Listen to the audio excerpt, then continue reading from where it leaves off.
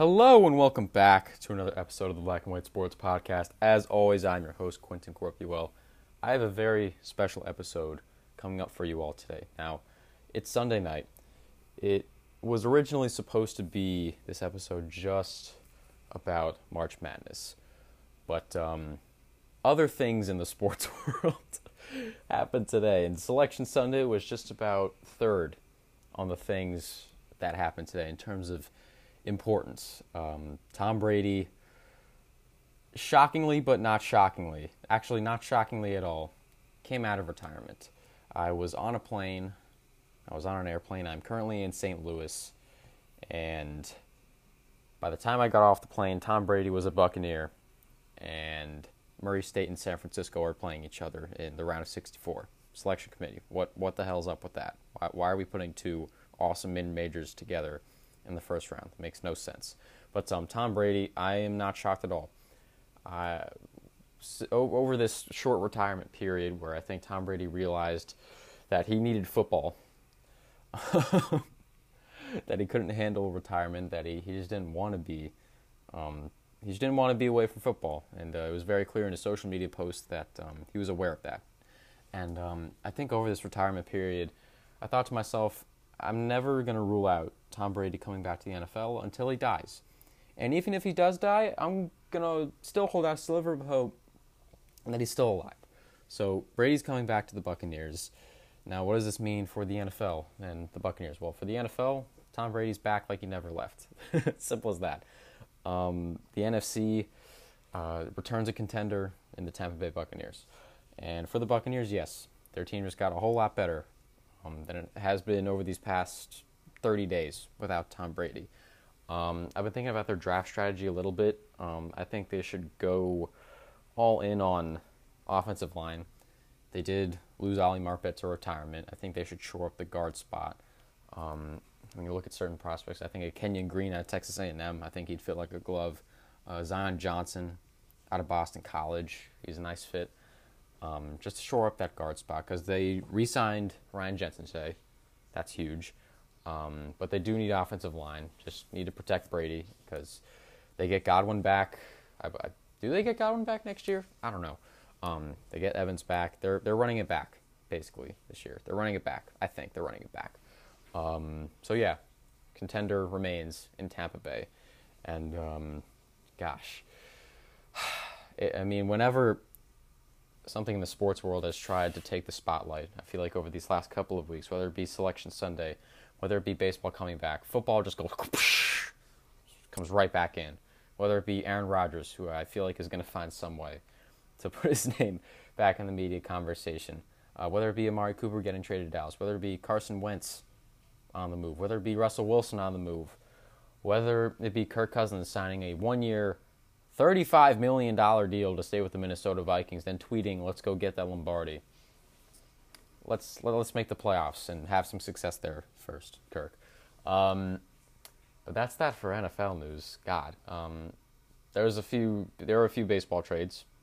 That was interesting, especially the Yankees trading Gary Sanchez and Gio Urshela for Isaiah Kiner-Falefa and Josh Donaldson. Just my quick thoughts on that.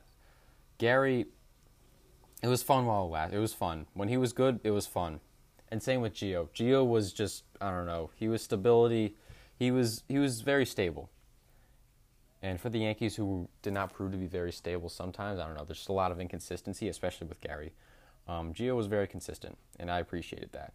But Gary, I hope he finds success in Minnesota. I hope he can become more consistent, because when Gary is scary, Gary is very scary. It's for the Yankees. They get back really good baseball player in Josh Donaldson, really good baseball player in Isaiah Kiner-Falefa. It's clear, at least with IKF, that he wants to be here, trying to help shore up that left side of the infield. But I like the trade. I like the trade for both teams, I gotta say. But for March Madness, the original intent of this episode, over this past week, I have gathered a lot of people that I know who follow different schools that are going to be in the tournament. And I basically gave them 10 minutes, a little longer than that with guys like Gabe and Sam Parks, you'll see in a minute, Basically gave them 5-10 minutes to state their case for why their team is going to win the national championship. And I got a bunch of those, and they range in variability from the favorites to we got Gonzaga, we got Kentucky, and they range from I guess the sort of underdogs. We had Seton Hall, we had Miami in there. The 7, 8, 9, 10 seeds. They're a little more far fetched, but they're still a case. I mean, I think there's going to be a ton of upsets in this year's tournament. That is my personal opinion. I think it's going to get wild. It's going to get crazy. I'm personally picking a lot of upsets when I'm filling out my brackets. That's just how the season has gone. There's been very little consistency, and I expect that to carry over into the tournament. But I don't know. I had a lot of fun conversations with a lot of very good people who know a lot about college basketball. And that was the intent of this episode, to just talk about college basketball, because I'm going to say it again, March Madness is my favorite time of the year. And I'm glad I did something like this. I'm glad I got to sit down with so many people and talk about college basketball for an upwards of, I believe, a combined 2 hours, which I had a lot of fun doing. So, yeah, enjoy that. March Madness begins on Thursday. The first 4 begins on, I want to say, Tuesday or Wednesday. It's one of those days. Quick bracket thoughts, too. May as well throw that in there. I don't think Duke is going to make it to the Elite Eight. Providence, South Dakota State made me very upset because I wanted to pick South Dakota State to pull an upset, but I really believe in Providence. I think we should chill out on Iowa. I think the Iowa hype is understandable, but I think we should calm down. I'm still trying to figure out whether I want to pick Arizona to win the national championship, because I thought it was like a cool and trendy thing to like not pick the favorite, aka Gonzaga, and I thought the next best one was Arizona, but like basically all the experts I've seen have picked Arizona to at the very least make the national championship. So now I'm a little weary of that. What else do I have? Watch out for Murray State. I think they're going to do very, very well. I don't know. I just think they're going to be a lot of upsets. That's my personal opinion. We're going to obviously dive more in depth into the tournament matchups later this week before the tournament starts, and then we're going to have our reaction shows. We're going to be covering it a lot, and I'm very excited to be doing that. So without further ado, let's get into some college basketball talk. Let's get into our first guest, Gabe Schaner, who will be stating the case for North Carolina. Enjoy, everybody.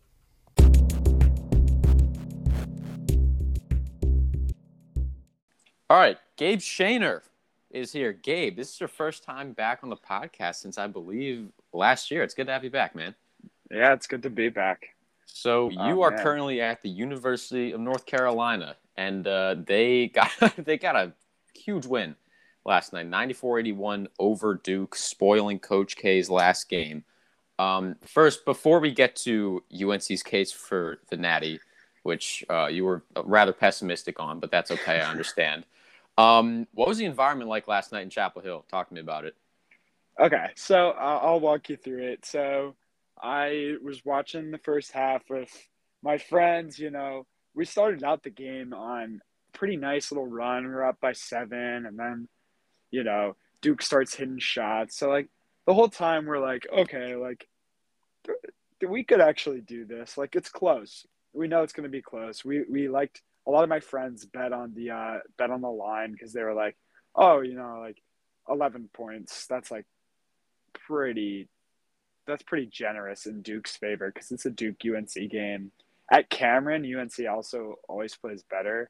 I don't know why that is. But also all the pressure. This is what we were talking about with my friends. We were like, all the pressure's on Duke. They've been hyping up this game. It's Mike Krzyzewski's last game at Cameron. Like, they've been having so much press coverage. Just all the pressures on, you know, Paulo, Trevor, Mark Williams, AJ Griffin, all these players to, you know, step up to the task of, you know, making Coach K's last home game. Also, don't forget the sold-out crowd and the 90 Duke alum that were there. Oh, yeah. Not to mention Ken Jung there, too. Who else was there? There's Seinfeld was there. Adam Silver was there. It was um, a crazy crowd. And also, I had a couple friends who went because their parents went to Duke. These tickets were like minimum $5,000. That's like the worst seat in the house is $5,000. So if you want your whole family to go, that's like a $15,000 investment for the worst seats in the house. And like these people aren't going to want the worst seats in the house. They're getting the nice ones. So it's like a $30,000 like trip to go to this game. And so, okay, first half, we're watching, and then RJ Davis hits this buzzer beater three to put us only down two at the half. So then me and my friends were like, okay, we're hungry. We should go for dinner on Franklin Street, which is where everyone rushes if UNC beats Duke, just in case, because we want to be the first ones to rush. And so we sit down for dinner. Like it takes a while to get seated. They wait till the whole party gets there to seat people. So we don't even get started ordering until there's like 8 minutes left in the game. And then UNC goes on this crazy run. We're up by like 5, and then Duke will hit a shot. It'll be like a 2 or 3 point lead, and then UNC will hit a 3. So then like the lead just kept growing marginally each play. And then I think UNC outscored Duke by like 15 in the second half because they were just on this crazy run where they were like plus, I think it might have been like plus 20 or something. And Duke could not get anything to go their way. And everyone on UNC was helping out. You had RJ Davis playing his best game of the season, scoring, I think, 21 maybe. Baycott. He was good. Yeah. Baycott putting up crazy numbers as usual. Manic putting up crazy numbers as usual. C-Love getting to the line, not really shooting all that well, but, getting fouled, especially down the stretch and hitting some clutch free throws. I don't think he missed from the line. And then shout out to Leaky Black for his lockdown defense. He was he had the tall task of guarding Paulo, and Paul's going to get his buckets, and he definitely did. But I don't think he was all that efficient in that game, and I think that's partially due to Leaky playing crazy good defense. And then so we were on Franklin Street, we were getting dinner, and then like we only just got like the appetizers, and there's 2 minutes left in the game. We run, and we like hurry over to the front. We're like, we need the bill now, and we just like someone just pays for the entire thing. We're just like, okay, we just need one person to like just foot this bill because we're gonna win this thing. We're actually gonna win this thing. And then like as the clock was winding down, 5, 4, 3, 2, 1. Like I've never been in a louder, more electric environment than that. Everyone sprinted out of the restaurant onto Franklin Street. People were burning chairs, climbing trees, climbing lampposts, taking down street signs. It was absurd. And then you could just hear this like back and forth yelling, Tar Heels. And we were singing the fight song, Alma Mater. We were just like, everyone was just so excited. There were some nice expletives we hurled at Duke and at Coach K, and it was just an absurd environment. I've never seen anything like it, and I don't think I ever will. And I'm just so thankful that I got to experience a Duke win at Cameron for Coach K's last game, my first year of college at UNC. And like, this is really big deal. I think Davis, in his first year as a coach with a lot of up and down moments where it was like, oh man, UNC can't catch a break, losing to Pitt at home. Especially that was like a point where it's like, all right, we need to get our shit together. And he just put on a brave face and marched into Cameron and pulled off an insane upset, probably one of the most insane ones this year. And it definitely gives UNC a strong case to be in the tournament. win it, I don't really think so. So But wait, hold on, you know, wait, pause. okay, Time out for yeah, one. Let time out for 1 second. I timeout. want to So set this okay, up. okay, First of all, okay. sounds like a lot of fun. That sounded Yes, like a lot of fun. First year of college, UNC beats Duke in Duke's last game. You guys have similar reactions to. I loved University of Maryland Twitter was going off. That was funny as hell.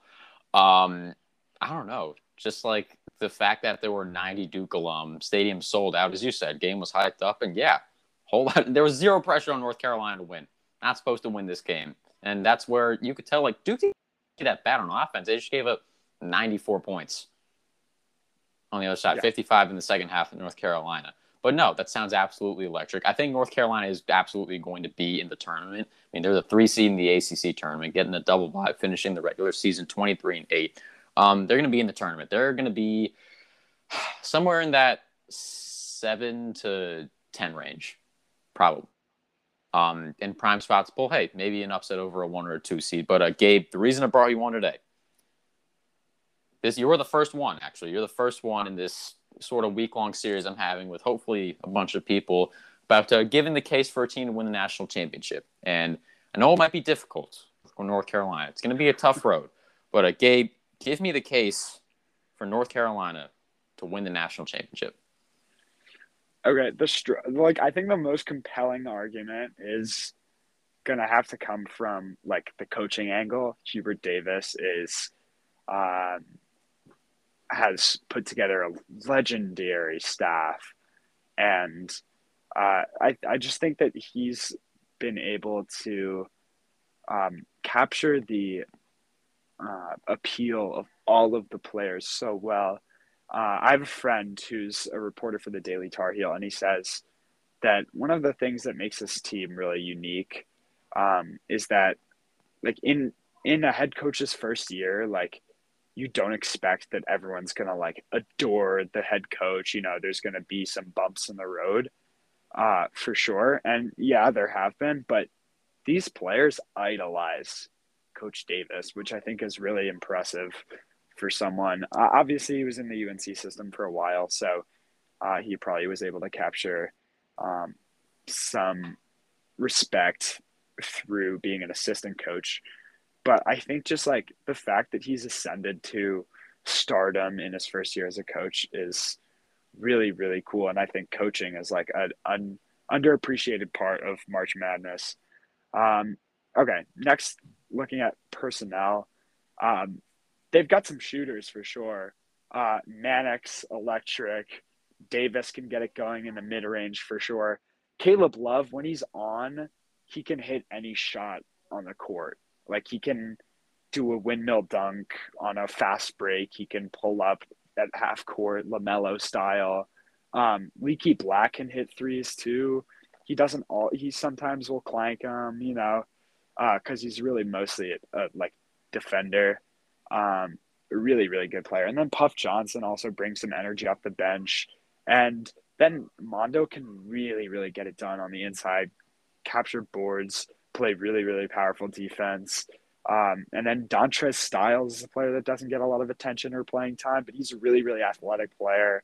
There's just a lot of guys who can get like marginal things done for you that I don't know that a lot of other teams have. I think UNC gets a lot of credit for being a really good 3-point shooting team, and I think that that's how they're gonna uh, have to win games in the tournament.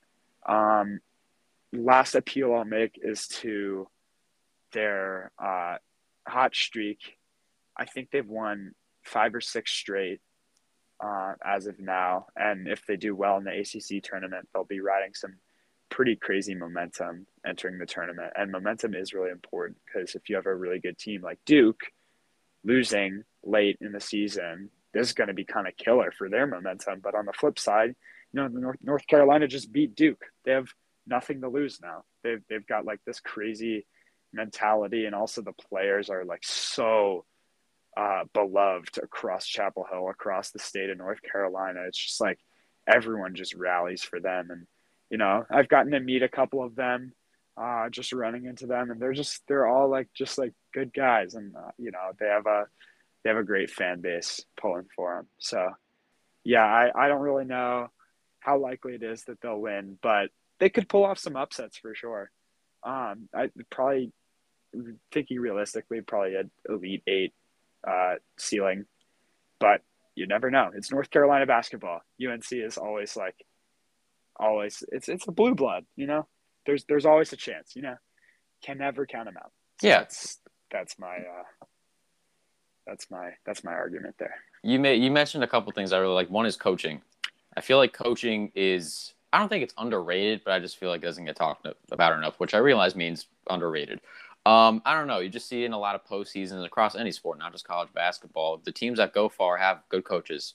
You can't have a bad coach. And Hubert Davis, like North Carolina, a counter argument could be like, they're not ranked and they were ranked at the beginning of the season. Dude, they're 23-8. Like, that's still really good. And they've beaten Michigan. They just beat Duke. They've played a lot of good teams close. They played Tennessee close, I believe. They played a lot of really good games against ranked teams early on in the season. I know a couple of them were blowouts, but they have caught fire of late, which is the second thing. Like, the NCAA tournament's all about catching fire. And North Carolina's won 5 in a row, including a win over Duke and Cameron. This AC tournament's going to be huge for momentum. I mean, we've seen teams in the past. Think of like a 2011 UConn. Make a huge run through the Big East tournament, ride that momentum all the way to the national. I don't know. There's definitely upset potential with this team. I think national championship is far-fetched. You can get, I'd say you can get pretty good odds. Put down $1, become rich if they do win. But I don't know. Just the coaching, the ability to catch fire, the kind of lovability with this team. I do agree. I mean, I don't have that kind of insider perspective like you do. But yeah, it seems like North Carolina fans really love this iteration of the North Carolina Tar Heels. I don't know. I feel like that's just an ancillary but still important ingredient to a national title team. Yeah, and I agree with the point about coaching being not so much underrated, but not really like popular to talk about. But I just wanted to say the assistant coaches are pretty impressive too. We've got Brad Frederick, Jeff Lebo, Pat Sullivan, just some and Sean May, big household name. So like those are some guys behind the scenes who won't get that much credit, who are putting in the hours with the players and getting them to be high performers like they are. And yeah, they do have this like strange lovability to them. You know, they're not all like, you know, potential NBA players. They've all like got chips on their shoulders. I think they'll all probably come back. I don't really see any of them going too high in the NBA draft if they left early. So I think that they all just like are invested in UNC basketball, and they all like post for each other's birthdays, you know, go out together, try to make their rounds, like making friends with UNC students. Like I have many friends that like text with Caleb Love and Armando Bacot like on the regular, just because like they're just nice guys. They're into it. They're into the school. They're into like each other, and like I think that's something about a team like you would think that they'd think that they're like, you know, too cool to be like parts of the school, but they're students too. They see themselves as part of UNC. And I'm sure they love all the fanfare and all the Caleb Puff, come take a selfie, you know, of course. But they're also like just down to earth people, and I really like that. So I really like them. I'm pulling for them, obviously. So we'll see what happens. Oh, it's a lot of fun, man. Sean May, 2017 March Madness legend. I didn't know he was an assistant coach, but that's good to hear. Yep. I think he might be the only, like, he was, I think, most outstanding player in the Final Four that year. I think he might be the only assistant coach who has that impressive of an accolade as a player. Yeah, no doubt. And he's into it too. All right, Gabe. Well, that was a pretty strong case. I now will root for North Carolina a little bit more based off that explanation. Yeah. But I really appreciate your time, and you take care, man. Yeah, you too. Go Heels. All right, see you, Gabe. Peace.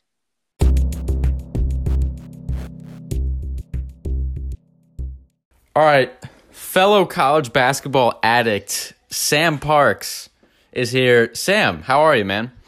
What's going on, Quentin? So Sam, I texted you about this series I was doing because I knew you had talked a little bit about college basketball in the past. You had shown at least a little bit of a vested interest in it, and I hit you up, and the first thing you responded to me, you said, "Yes, I have been addicted." And I was like, you know what?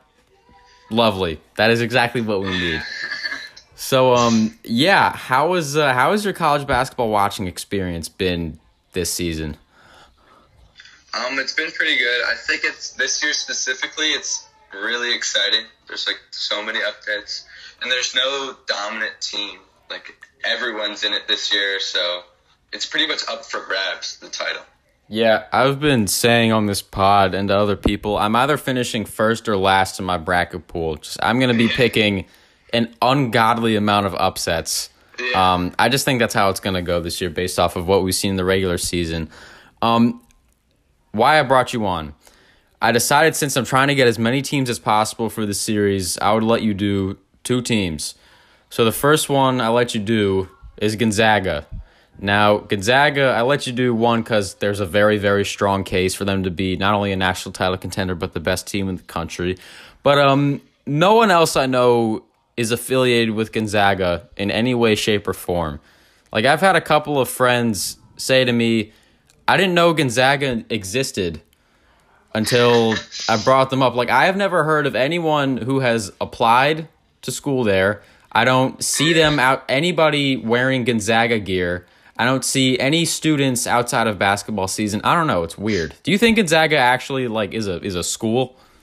Yeah, I'm going to be completely honest. I have no clue where it is except that it's on the West Coast because they're in the West Coast Conference. But they got a good basketball team, and, that's all you basically need to know about them. No, I need a little more in depth. Why is their case so strong to win the national title? Oh, yeah. All right, so when you're looking at teams this year, you can look at size is a big factor. You're looking at the Naismith candidates, all of them got big size. And when you look at average heights of team, Gonzaga is pretty much top 10 in average height in their bench and their starters. Chet Holmgren, Drew Timme, they got size. That's the first thing that pops out to them when you see them. But not only was the size, when you go to KenPom.com and see their adjusted tempo, they rank 3rd in the country. So they got size and they run fast, which is really impressive. I saw a stat on Twitter the other day. It was a team that had this amount of size and was top 10 in tempo. There's only been 3 in the past. It was Baylor's last year team, Gonzaga's last year team, and Gonzaga this year's team. And as you know, Baylor won it last year, Gonzaga runner-ups. But Gonzaga, man, Chet Holmgren, Drew Timme, they run the floor fast and they're big. And they're locked down on defense. They're ranked 6th in the country on defense and 2nd in the country in offense. They got pretty much anything you want, and people like to compare last year's season, this year's season. I honestly think the losses this year are going to help them because losses can help you in your NCAA season. As in the past, people lose and they go on these miracle runs. They're in a tough conference this year. There's a lot of good candidates. The West Coast is going to get 3 to 4 teams this year. And yeah, I just think it's impressive.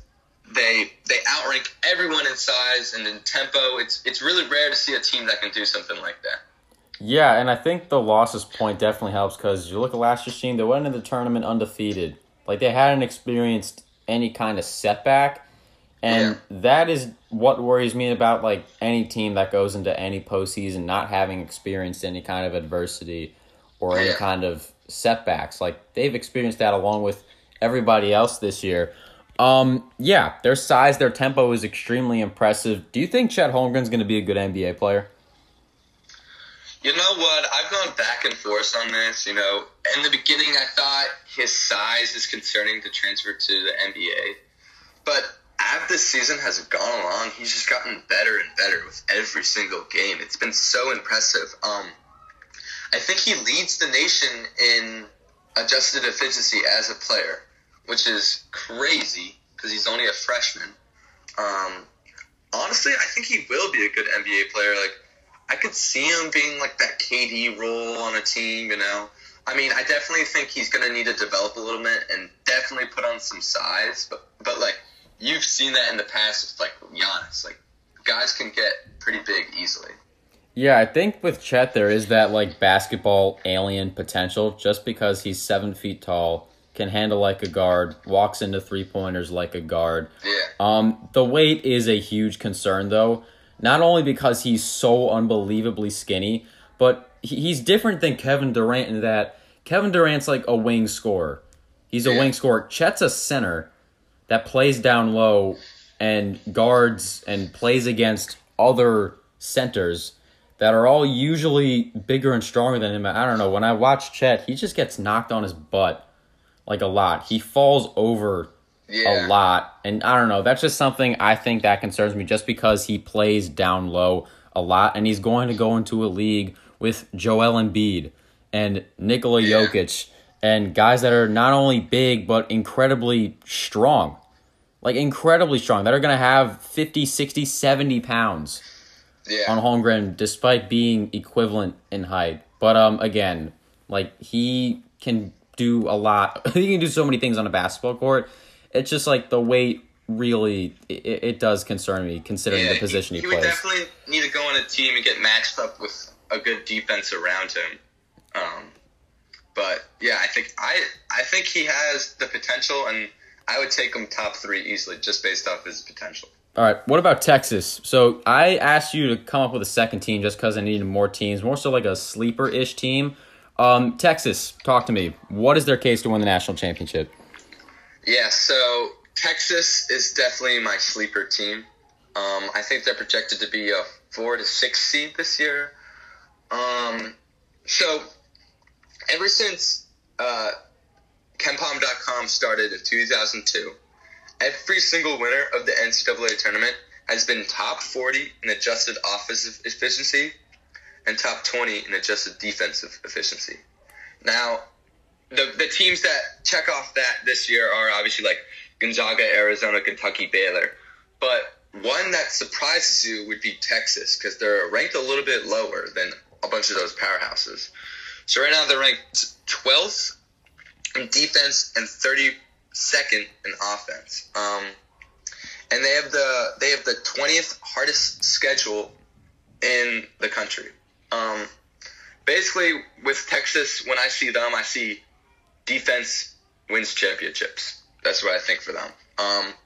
They're definitely a sleeper team. They can score the ball. They're in the Big 12. And they show up for big games. I think they got big wins against like Kansas. They beat Kansas this year. I think they beat Texas Tech. They have quality wins this year. I could see them easily making a run as one of those like South Carolina-like teams from 2017. Like, really good at defense, and they could score the ball when they need to. Yeah, so I guess when going back to the KenPom thing, I guess you could point out some, quote, like, even though everyone from, 2002 has been top 40 in adjusted offensive and adjusted defensive efficiency, I guess you could point out some anomalies that, at the very least, just made the Final Four. Literally all the Cinderellas, like VCU, George Mason, UConn, who won the national championship. They're kind of an outlier amongst that group. But, when you look at the teams that have won, that have gone far, they can do it on both ends of the floor. And I think that balance for Texas, now I know they're not as good, although they're balanced, they're not as good as like a Gonzaga or an Auburn or a Baylor. At the same time, I think this tournament, again, is really going to be anyone's game. And if a team can catch fire, whether that be Texas, whether that be San Diego State, whether that be USC, whether that be Gonzaga, they're going to go on a roll. And Texas has shown that at points in this season. And I do think, while their argument isn't as strong, obviously, as a 1 seed is, I think they're one of the better they're probably going to end up like a 4 to 6 seed, probably in the tournament. I'm trying to think what else. Gonzaga, going back to Gonzaga, I actually do want to talk about something with Gonzaga. Do you think they're the safest bet to win?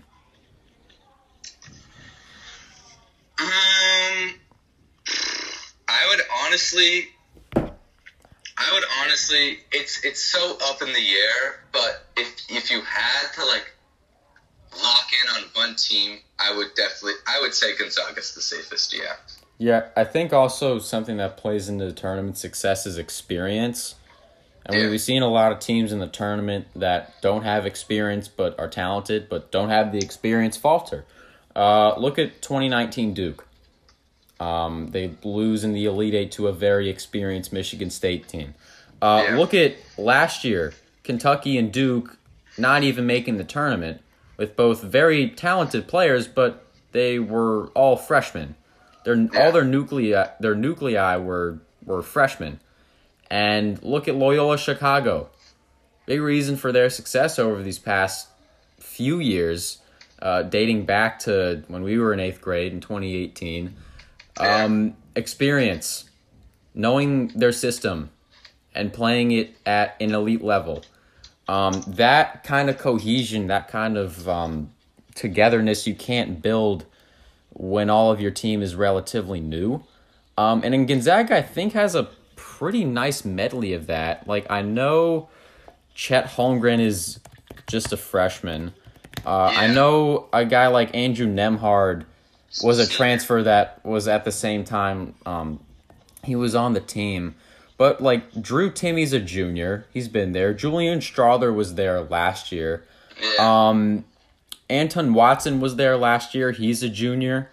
I mean, you got a lot of non-freshmen. You have the nucleus of this Gonzaga team is non-freshmen, and I don't have the statistics of like the most experienced teams in college basketball. I know with a team like Miami's one of the 10 oldest teams in college basketball. Now, I know a lot of them are transfers. Charlie Moore, Jordan Miller, Cam Auguste, who's already been there for a couple of seasons.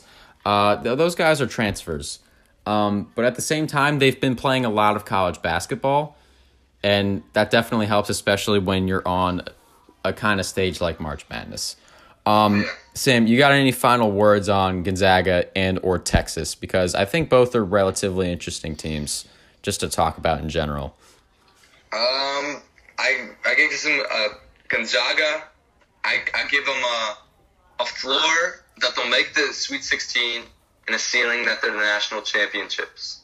For Texas, I'll give them a floor that they'll make the round of 32 and a ceiling that they'll be in the Final Four. But going back to Loyola Chicago really quick, I'd say watch out for them this year again.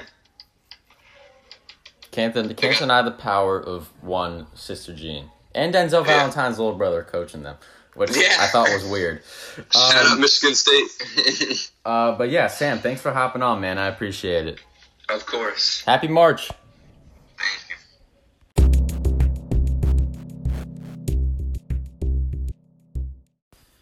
All right, Ethan Corpuel is here. You know him. He's been here before. He's talked Knicks with me and Brother Morgan a few times.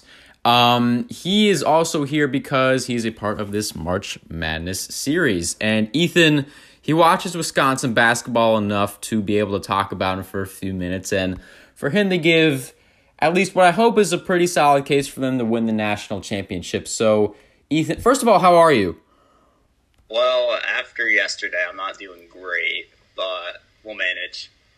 Yeah, losing to Nebraska, not awesome, especially when you're talking about college basketball. Yeah, I mean, I'm not. That was a little bit worrying. I'm also worried about Johnny Davis because I have no idea how long he's out. And I mean, if you want me to give a case for winning Wisconsin winning the national championship, I really can't do that without Johnny Davis playing. No, you're totally right. I've seen on Wisconsin social media, Wisconsin blogs, no Johnny Davis equals really no chance of success in the NCAA tournament. I mean, obviously you have the ancillary guys that have stepped up, despite Wisconsin's bench hasn't been awesome, but like they've done some stuff. I've seen a lot of Chucky Hepburn love around the Wisconsin community. But again, no Johnny Davis, no real chance for success. And we saw that in the Nebraska game after he went out of the game. Yeah. I mean, I think the big worry for me is just, like, not even the points, because I think, like, there's enough people that can mop up, like, the points. But I think it's the problem is the end-of-the-game shot-making, especially in March Madness, you know. You need that player that can, like, you can give the ball to in a close game that can hit shots. And without John Davis, Wisconsin, they just straight up don't have that.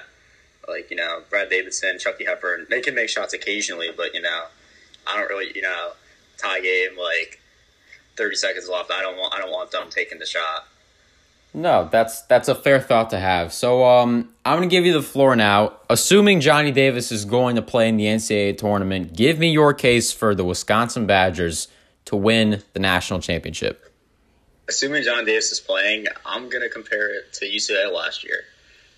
And I know it's a little bit out there. I think Wisconsin's a lot better than UCLA was last year before the tournament, but they kind of give similar vibes to me. I think when you look at Wisconsin's stats, nothing really jumps off the page. They're a pretty average team across the board. I mean, outside of Johnny Davis, you just have a bunch of average players. Nothing really, like, screams national championship contender about them. But I think Johnny Davis, similar to Johnny Juzang, can really have a breakout tournament.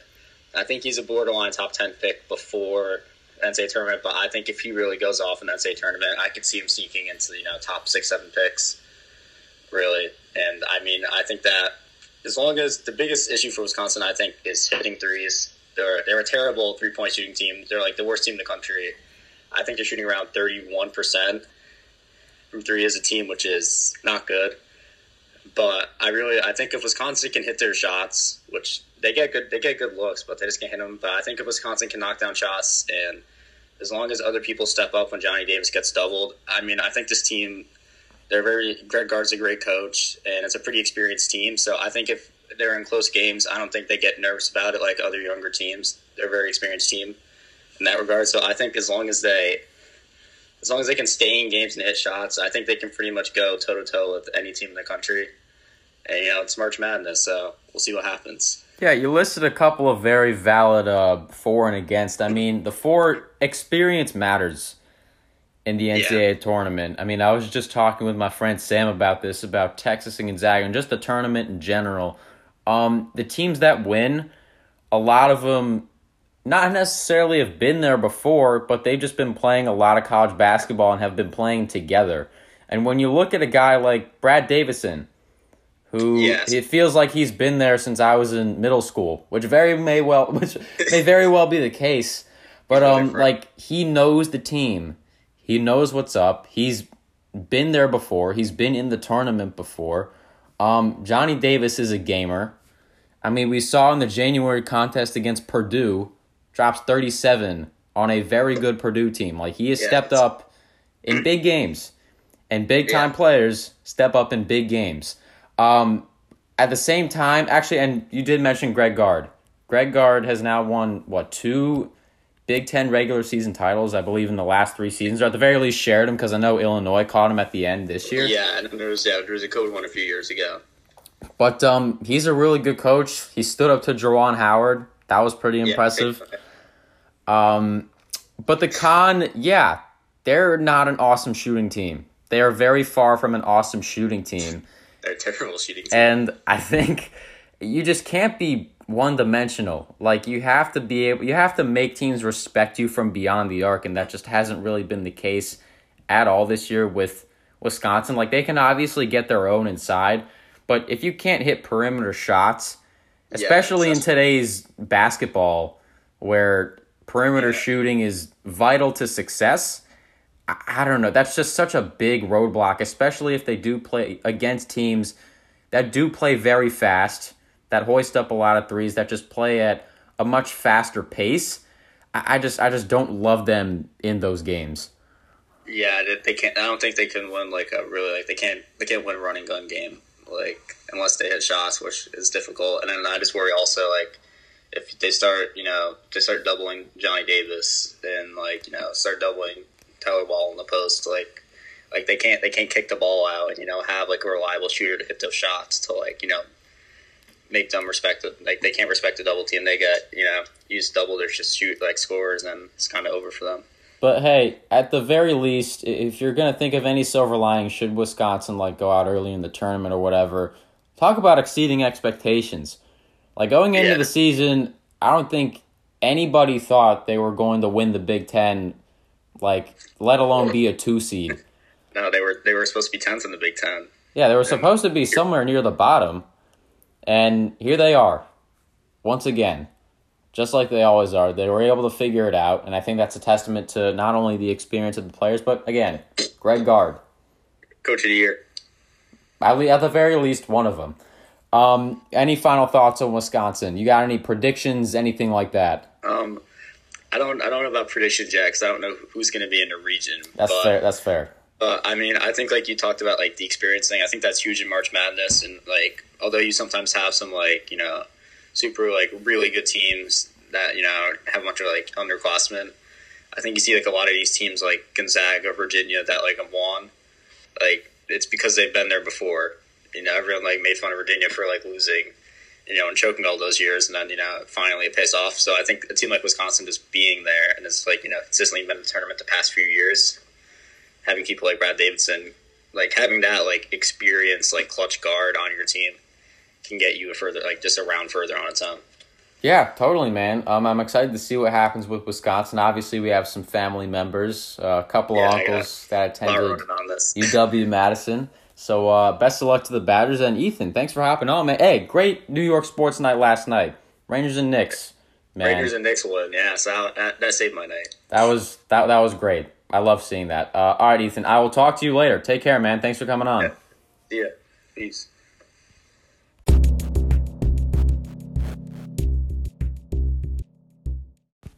All right, Tyler Gallo is here, former colleague of mine at Bethesda Big Train, current Robert Morris University student, covers the Colonials basketball team. You could find some of his games. He's been on ESPN Plus a good bit this year.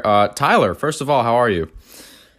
Doing well. Just on spring break, so just winding down, getting ready for some March Madness as well, and ready to state my case for my team here. So yeah, I tasked you with picking really any team you wanted because Robert Morris was unfortunately eliminated in their conference tournament a little bit ago.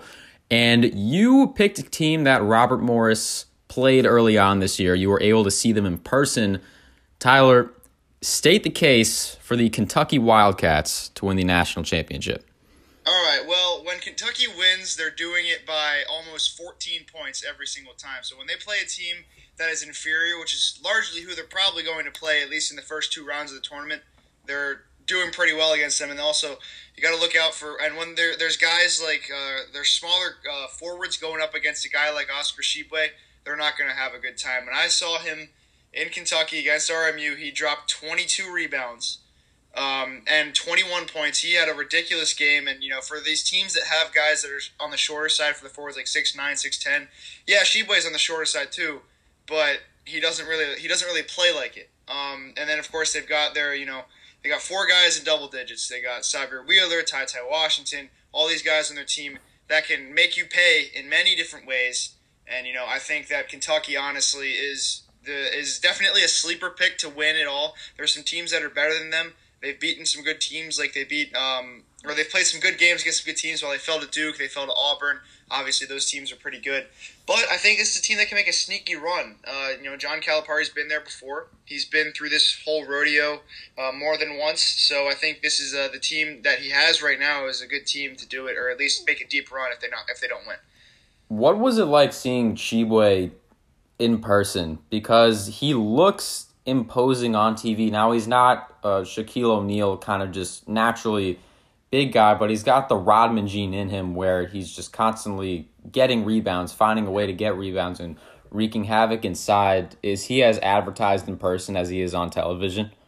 Yes, he really is. And I'm going to use a quote from head coach Andy Toole of RMU. What he said about him after the game, he said, obviously we're trying to get him out of there, but for the entire possession, he doesn't leave the paint. And when you don't leave the paint for the entire possession, you're going to get a lot of rebounds. And when you're as a big body as he was, he was similar at West Virginia before he transferred over to Kentucky. And then in person, he's just a massive human being, an absolute unit, I might add. We spoke to him after the game, and he was just saying, I was telling Coach before the season, I'm not here to score as many points as you want me to. I'd love to rebound, and, the points will come if I rebound, and that's exactly what he's been doing all year long, leading scorer and far and away the leading rebounder on the roster. Is there any do you think there's someone on Kentucky that you feel is underrated, not getting necessarily as much attention that you think could really shine and help the Wildcats get a big run going in the tournament? Yeah, I have to pull up how many he had against RMU, but I'm going to go with Kellen Grady. Kellen Grady, has been, he's fallen under the radar a little bit this year. He's still one of the leading scorers, one of the top, I believe, 4 scorers on the roster. He put up, hold on, I'm trying to find it here. He put up 19 against RMU, and this season he's averaging, I believe it's around 10 points. A guy that went to Davidson before, and then his skills have sort of transitioned over to Kentucky in the SEC. I just think that this player, Kellen Grady's been pretty impressive to me all season, averaging 11.9 points. He dropped, 11 against Florida the last game. He had 25 a couple games ago against Alabama. He's a guy that definitely they need to have going in all cylinders if they want to continue to move on in the tournament. Like you said, make a deep run.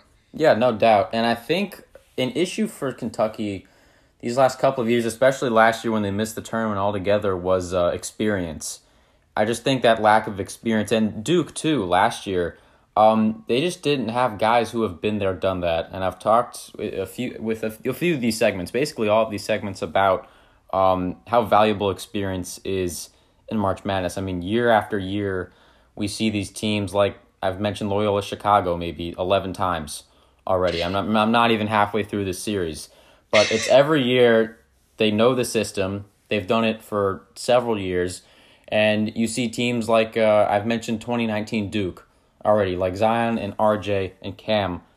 They're cool, but they lost to an experienced Michigan State team led by Cassius Winston, who had been there, done that. Do you think experience is going to be an issue for this Kentucky team? Because I think it's a lot less, considering that Tshiebwe's been playing a lot of college basketball, and even though Ty Washington's only a freshman, he doesn't really play like a freshman. I don't know. What do you think about experience pertaining to Kentucky this year? It's definitely a younger roster. I do think there are guys on the team, obviously, that have been there before, but I think you won't see the experience really show until they get to that later part of the tournament when they're playing some of these better teams. Obviously, being a blue blood, you're going to play some really good teams, especially in the SEC. You got Auburn in there. You got a good team, solid teams like Alabama, Tennessee, and South Carolina, all in that conference. So I think, the guys getting acclimated to the SEC definitely helps. But then once you get past the teams in the first round, like the high seeds you're going to face, I think that's where it's going to show, and I think that's what will be ultimately their demise if they do end up losing. But I think, John Calipari, like I said before, he's the most experienced guy on there. He knows how to get the best out of his players, and he knows how to keep the train rolling in this scenario. So the experience probably won't show until they get against some good teams, like if they play any of the ones that are ranked in the top 25 ahead of them. Do you have any matchups that you were really worried about? Like if Kentucky faces Team X, are you particularly worried? Because I think there are a few in this tournament where I would be a little worried. Yeah, and it goes down to some of their conference teams they just haven't looked good against. If they face off against Auburn, I don't think that they're going to do too well. I don't know when that would ever happen if they do face off against Auburn. Arizona, like I said, Arizona is a pretty good team, and I think, obviously if they run into any of these teams, but the last time they played Tennessee, if Tennessee gets anywhere into the tournament, gets any further into the tournament than Kentucky, they lost by 13, and that was one of their biggest losses all season long, but also the Auburn game, they lost by 9. I think once you face teams like that, that's where Kentucky, you see them fall out of the tournament and maybe lose to a team they shouldn't or to a team that is just ultimately better than them. Yeah, I think they're one of the teams that they do seem a little bit vulnerable because they've showed it before. They've shown this season that you can beat them. Just unrelated to Kentucky, because you've already given a great case. Have you been up late watching the SoCon championships and all the other catch the end. Ancillary conference championships? Yeah, I did catch the end of the Furman Chattanooga game. That was pretty impressive. And then I've been tuning in here and there to a couple ones. I watched Delaware beat Towson the other night. Because I live in Delaware. I saw the Horizon League semifinals last night because obviously RMU being in the Horizon League, got to pay attention to that.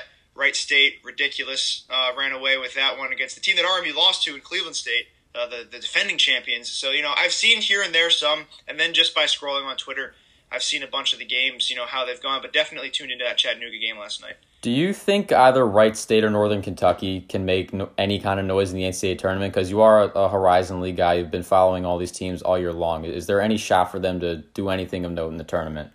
So, RMU actually beat Northern Kentucky earlier in the year, if you can believe that. But it was in Moon Township. Wright State, they lost by 1 and then got smoked by them on the road. So I think Wright State definitely is more likely, but if you get so the best player on Northern Kentucky by far is Marquez Warwick. I mean, he's a beast. He dropped 30 points against RMU at the BB&T Arena a couple weeks ago, and the way that the Northern Kentucky lives and dies is by Marquez Warwick and by Trayvon Faulkner. And the way RMU won that first game is they knocked Trayvon Faulkner out with foul trouble in the first quarter. So if you got to get one of those guys neutralized, I think Wright State definitely has a bigger chance because they got Grant Basile and Tanner Holden, who might be one of the best, the most underrated duo in the country. Grant Basile, I mean, as John Rothstein said the other day, he should have bought stock a long time ago. He's a good player. I've watched him, just torch RMU both times he's played them. And then Tanner Holden is as good as it gets when you get inside the paint. A small guy, but he makes the most of his frame and gets in there and scores. All right, well, that was some pretty good Horizon League analysis. You're honestly the only person I probably could have come to for that. And, I've seen all the teams this year. Yeah, and I'm glad I can now understand that John Rothstein reference. I remember last summer Ben would constantly be joking about the Rothstein reactions and just everything John Rothstein. I didn't understand it because I didn't have Twitter then. But thankfully I've started following him this year, and it's been a lot of fun because you need a guy like John Rothstein in your life, especially if you're following college basketball. Yeah. Tyler, you got anything you want to plug? I know you're still covering RMU sports. Anything you want to plug? Yeah, so, if you care anything about Robert Morris Athletics, you want to follow Colonial Sports Network on Twitter, RMU_CSN. I sometimes am funny on Twitter.com, so if you want to follow me, it's at Tyler A. Gallo. And then, RMU's not in it, but, they did upset Youngstown State in the first round of the Horizon League tournament, which was at least good enough to go off of. If you ever have any questions about RMU or Robert Morris Athletics, I'm your guy to ask because I've lived and died these athletics teams over the past 4 years. So, definitely give me a follow, give me a shout if you have any questions, and I'm happy that I could state a case for a team that RMU got absolutely destroyed by because I definitely have enjoyed following along Kentucky ever since that game because they're a good team. Yeah, thank you, Tyler. This was a lot of fun, man. Happy March Madness. Yeah, happy March Madness, Quentin. I enjoyed it.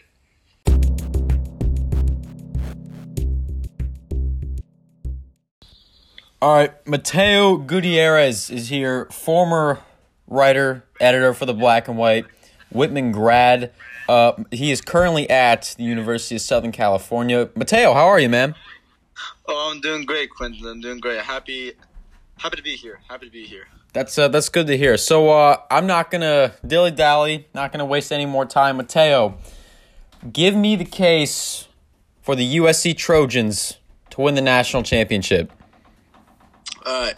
Well, I'll tell you this right now. USC is not on a lot of people's radars. We've been ranked the whole year, but everyone's like, oh, they're in the Pac-12. They don't play tough opponents, and they've had a couple bad losses, which is very true. Very true. After losing to Evan Mobley, it's been tough. It's been very tough. But I will say this: people are sleeping on the USC Trojans. All right, they're sleeping big time. Right. First of all, as you can see, any team can lose in March Madness. All right. So honestly, any team can possibly win, because it's people like there was one game, one day when the first top 6 seeds lost and all that stuff. Anything can happen. But for USC though, we're well bound. And we have vets. We have players who have played on college basketball for years now. We got Isaiah Mobley. He is all Pac-12 first team. Got the same genes as Evan Mobley, and Evan Mobley is they're brothers. He's about to be Rookie of the Year.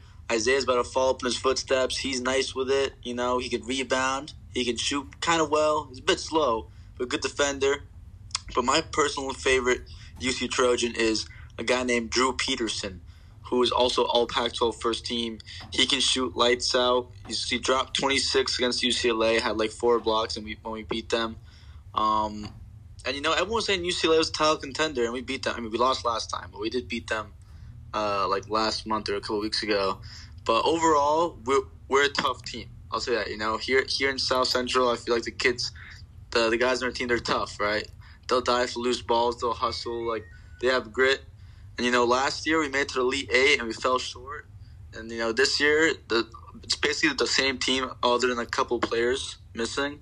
And they're hungry, man. They're hungry. I've seen some of the players at, like, a social events, and I can tell, like, they're determined, like, they don't like to have fun. They like to win games. All right, and I think that's going to be what takes them over the edge in terms of other teams out there. Like, they're not here for March Madness to have fun and play basketball with friends. Like, they're here to win games and win a chip and bring it home to USC. So I guess that's my case for the USC Trojans on why they're gonna hoist that trophy come April or March. Technically April, but Yeah, I know what you mean. And I think the grit and toughness factor definitely plays a role because we see with teams that succeed in March Madness, grit and toughness is definitely one. And from your case, it definitely seems like the USC Trojans are very gritty, very tough. You've watched them. They die for loose balls. And I think the personal aspect, like you've seen them outside of basketball, the way they handle themselves, their demeanor. I think that's something like that is why I have contacted you because you have a different insider perspective than a lot of college basketball fans out there. Like you've interacted with these guys off the court, you know who they are, and you can foresee success based on those interactions. Is that correct? Is that true? Yes. I would say that is very true because I will say, other than the fact that USC basketball players are much taller, but most of them are much taller than everyone else. Like. But just last weekend, I saw two of them at like a sorority invite, and they were tall, they stood out. But what stood out to them, what stood out for me at least, was their professionalism. They walked with class, they treated everyone respectfully, but at the same time, they showed that they were serious. They were very serious. I could tell basketball was on their mind because I know the next day they had UCLA, and that was a tough game. We lost. Don't get me wrong. Maybe it was because he set up too late. That could be it. But I will say, come March, we do not play games. And come tournament time, if these guys are serious in the last game of the season before a Pac-12 tourney, then they're going to be even more serious come when it matters. So I'm feeling very hopeful for my USC Trojans. I have a really good feeling about this tourney. Do USC students, do they care more about USC basketball than the general public may think? I think yes. So I will say, there's a big difference in USC football and basketball, of course, because everyone loves going to USC football games, and everyone goes to football games. Everyone goes, and it's just especially all hype and history on USC football. Everyone loves it. But something that it gets overlooked a lot is definitely USC basketball. We have still some type of tradition here. We have very successful NBA players like DeMar DeRozan, now we have Evan Mobley. And, we haven't always been that top team. We haven't really been that top team, but I think last March Madness, we went to Elite Eight, gave us, gave a lot of USC fans, a lot of hope, I guess, for USC basketball, and got everyone super electric and, got everyone, pumped up. And they couldn't wait for next season to come because we knew a lot of people were coming back, other than Evan Mobley, of course. But, I will say that a lot more people go to games than people think. A lot of people do still love UC basketball a lot, and I think in terms as our team is in terms of our fan base, we're underrated. People don't see us as a basketball school, see us as a football school. They don't think we got a good basketball program or a good basketball fan base. But they'll be surprised when March comes. They'll be surprised when tourney comes around. They'll be surprised. All I'm saying, my advice to anyone out there is to just don't sleep. Don't sleep and don't be surprised. All right, your message has been heard. One final thing before I let you go. In the time you've been in Los Angeles, have you seen a single Clipper jersey? Have I seen a Clipper? It's funny you say that because actually in my fraternity there is a semi-large group of Clippers fans. Wow. Whoa. I know. It's surprising. I was very surprised too. I figured everyone here is Lakers fans.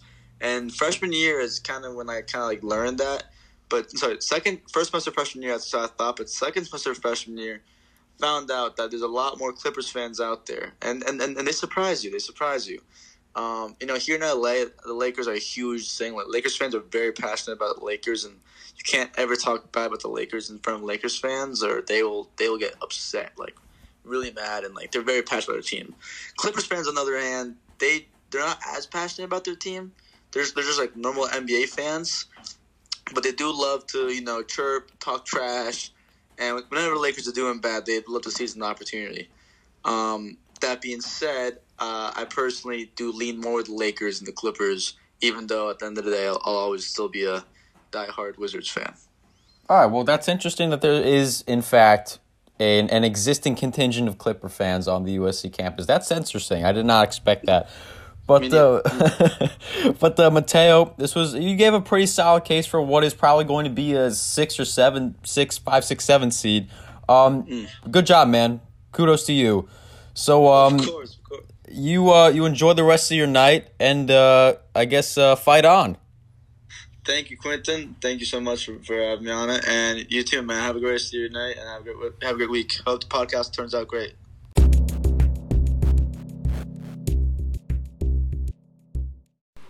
All right, Guy Mayo is here. Guy follows Duke basketball pretty religiously. I've known that for a very long time. Guy, I'm not going to waste any time.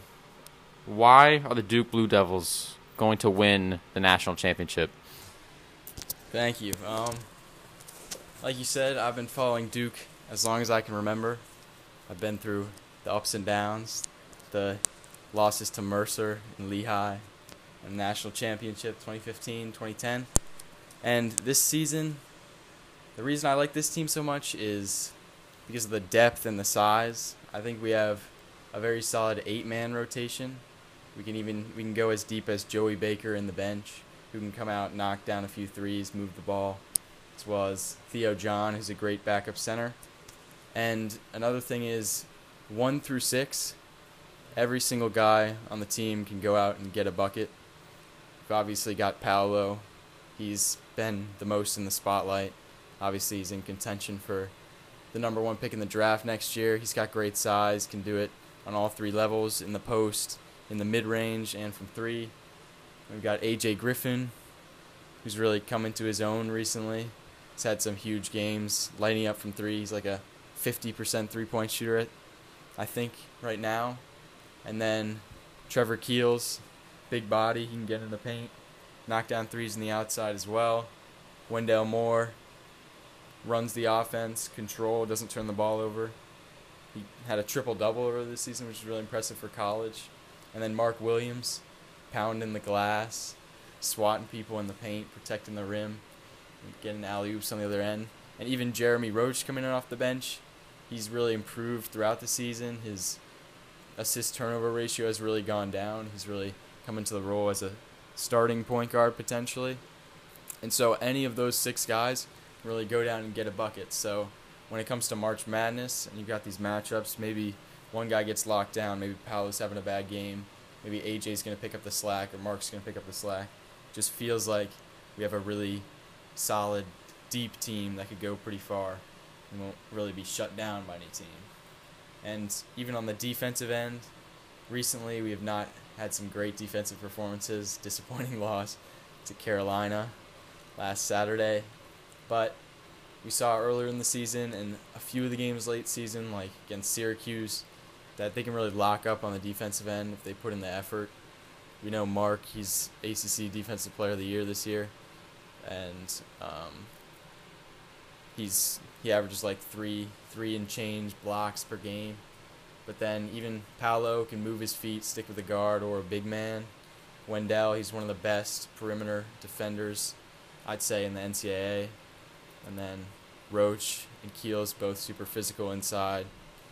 It just, when you look at the team as a whole, very complete, all-around team, can score, can defend, can rebound. I mean, I know there's the advanced statistics, the Ken Palm, the defensive efficiency ratings. And I think there's some stat where it's like the last 10 or so, or I'm not quite sure, national champions have been in the top, let's say 20% offensive efficiency and defensive efficiency, and Duke is either in that or right on the cusp of that. And I don't know, it has a similar feel to that 2015 team where we have a lot of guys who get a bucket. Then it was Okafor in the paint, Tyus Jones the outside, Justice Winslow, and then some role guys like Matt Jones, Quinn Cook, who could always get a bucket. And we have some leadership. We have Wendell, who's a junior, Mark, sophomore, Roach, sophomore. So it's not all freshmen like it seems to usually be for Duke, and they go out early. But yeah, that's really my case. I'm really looking forward to it. I want to see some good games. I do have one question about the experience, because even though you have a bunch of sophomores on your team, Duke didn't make the tournament last year. And I think we have seen in a few games this year, namely Carolina on Saturday, experience was not the lack of experience for Duke, I feel, in big games like that. Like, I know that was an outlier of a big game because it was obviously Coach K's last game. You had 90-plus Duke alum watching. You had the high school gym that is Cameron Indoor Stadium sold out, filled to the brim. But I don't know. Does the lack of experience, I mean, it makes me nervous, but you don't sound as nervous unless I just changed your mind in the last 30 seconds. Yeah, I mean, that definitely has been a problem. It feels like in a few of our losses, maybe Virginia, Carolina recently, there's a period during the game where it feels like Duke's going to run away with it and dominate. In the Carolina game, it was like a stretch of 10 minutes before the half ended or before 3 minutes left in the first half where they went on a huge run and it felt like the game was over. But after that, it felt like the level of play, level of intensity dropped back, and we kind of played down to the competition, got too comfortable, which I think was a common theme sort of throughout the season. We let games get a little bit too close. We almost lost the game to Wake Forest. We were up like 17 with like 8 minutes left, and it ended up being like a 3-point game or something like that. Yeah, I mean, that definitely does play into it, but we did have huge games early in the season. A big win over Kentucky in the very first game, and massive game against Gonzaga where it was like sold out, 20-something thousand fans in Las Vegas. So the guys know how to play on a big stage, and they know how to win big games. It's just about executing and not getting caught up in some of the outside stuff like Coach K's farewell tour, or thinking about this as the last dance, or feeling pressure. I don't want them, and I hope Coach K doesn't want them feeling like the pressure of his last year, like they need to win a championship. That's just not healthy for a young team, and I feel like that puts too much weight on their shoulders. If they play loose, with energy, play intense on defense, I feel like they can really lock in and beat anyone in the country. So, great case. One thing before we get out of here, just looking ahead to the draft, Paolo's going to be a top 5 pick at the very least.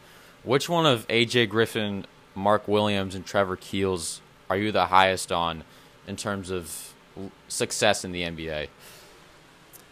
Yeah, so I think a lot of draft boards even have AJ going top 5. I'm also pretty high on him. I think he's got a lot of potential. He's knockdown 3-point shooter, can get into the lane, and has potential to become a great defender.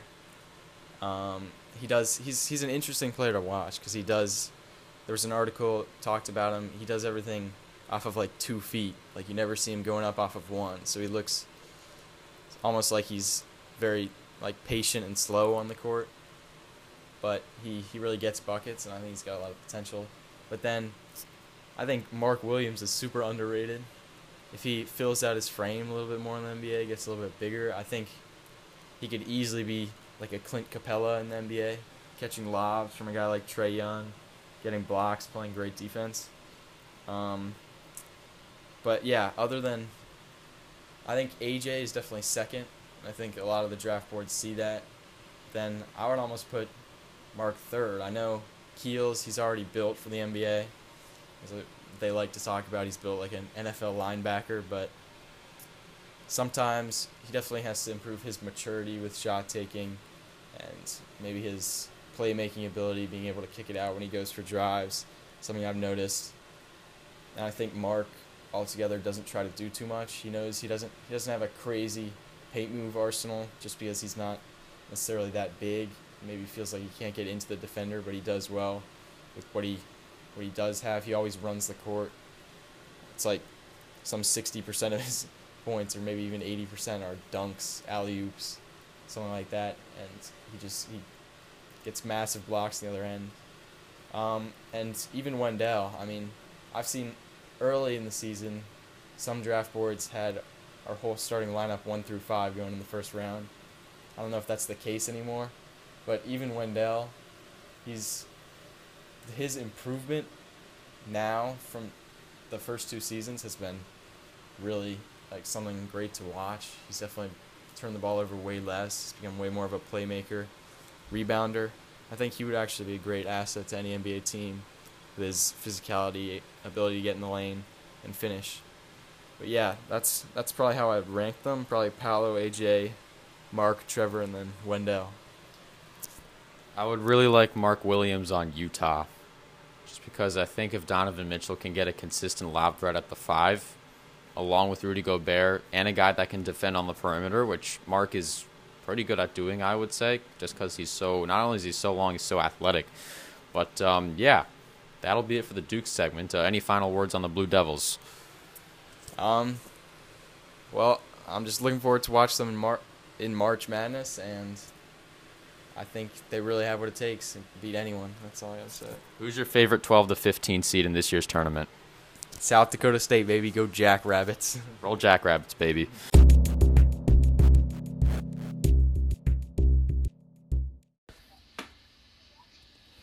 All right, John LaFrance is here. He is a current student at Seton Hall University. He is in one of my fantasy football leagues. That is how I got to know him. He is one of 4 brothers, I believe, correct? 3. Close enough. Almost got it. Dude, I lose track sometimes, so that is my bad. But, John, I'm going to get right to it. You go to Seton Hall. You watch a lot of Seton Hall basketball. They're going to be in the tournament this year. They're going to be around a 7, 8, or 9 seed. Give me the case for Seton Hall to win the national championship. Sure. So, yeah, as you said, I've been to a lot of Seton Hall games. I follow the basketball team closely for the last 3 years I've been at the school.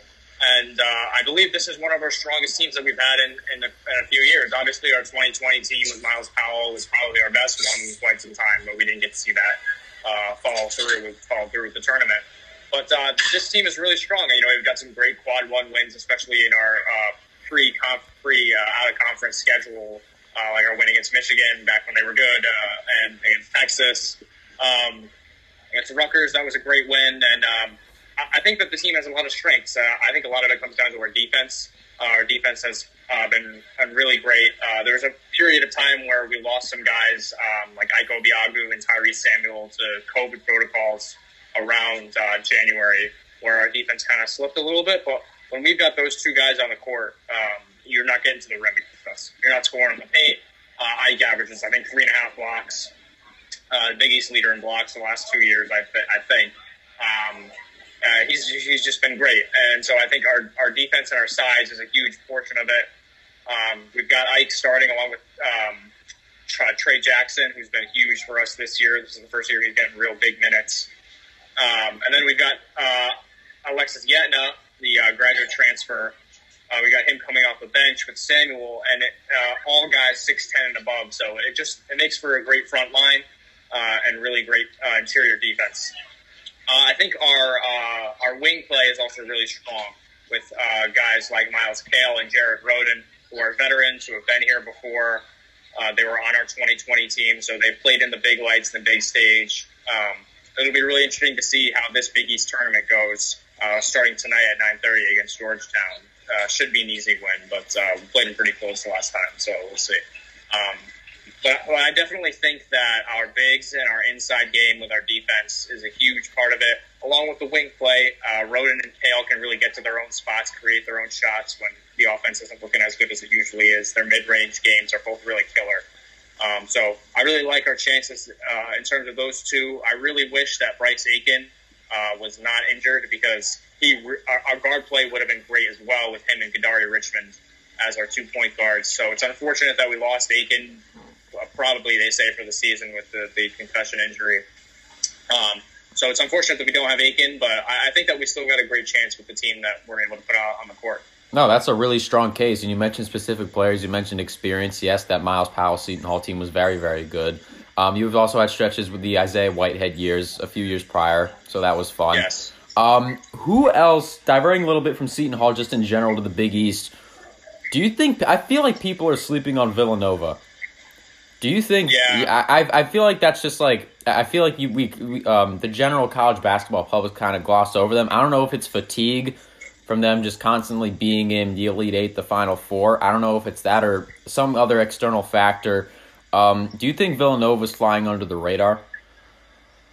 I do. We always play them really close. They're one of our biggest rivals, and they just play with so much commitment, so much heart, and they play the game the right way. They're very fundamental in the way that they play, and it seems like every year their 3-point shooting is just off the charts. I mean, they've got such great shooters. Gillespie is an amazing player. I think he's going to be an NBA player. A lot of people don't believe that, but I can see him going in the second round.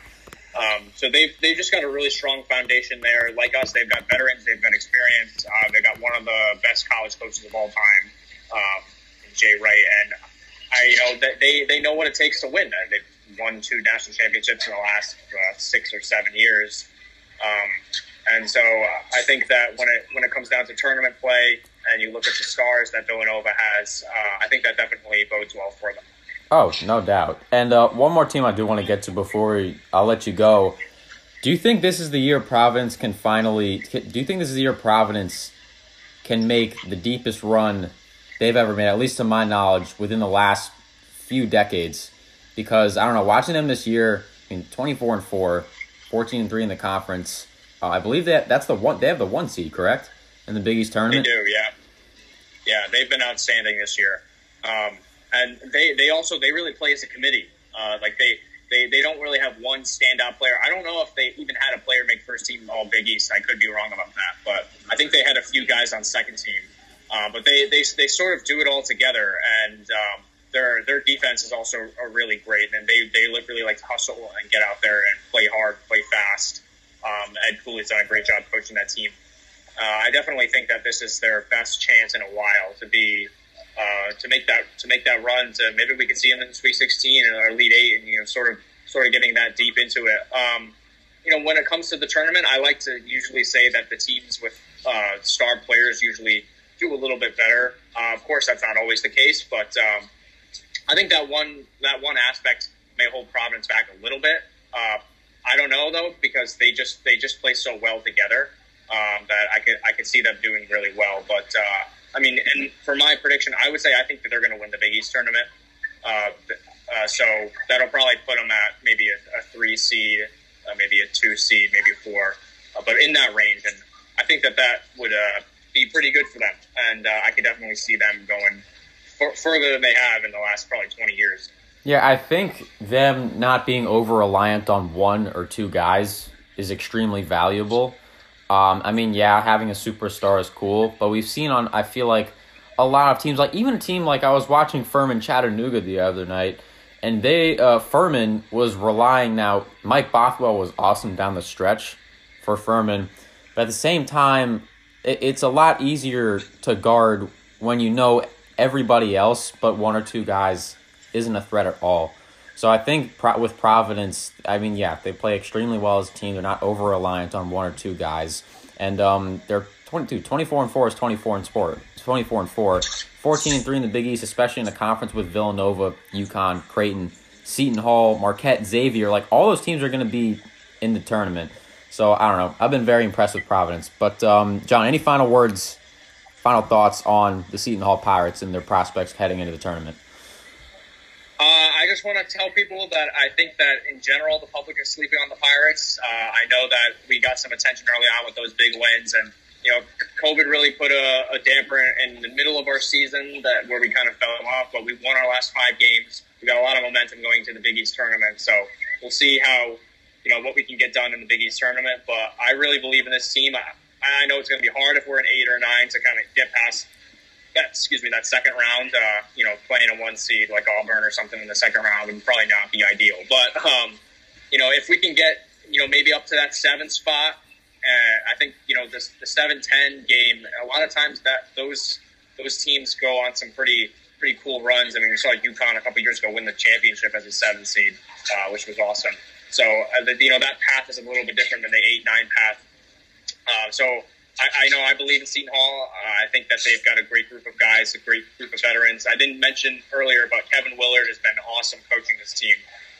And I give him he deserves a lot of praise for our last couple games. In terms of the X's and O's and the stuff that he's been able to do against other really great coaches in the Big East. So yeah, final thoughts are just I definitely believe in Seton Hall.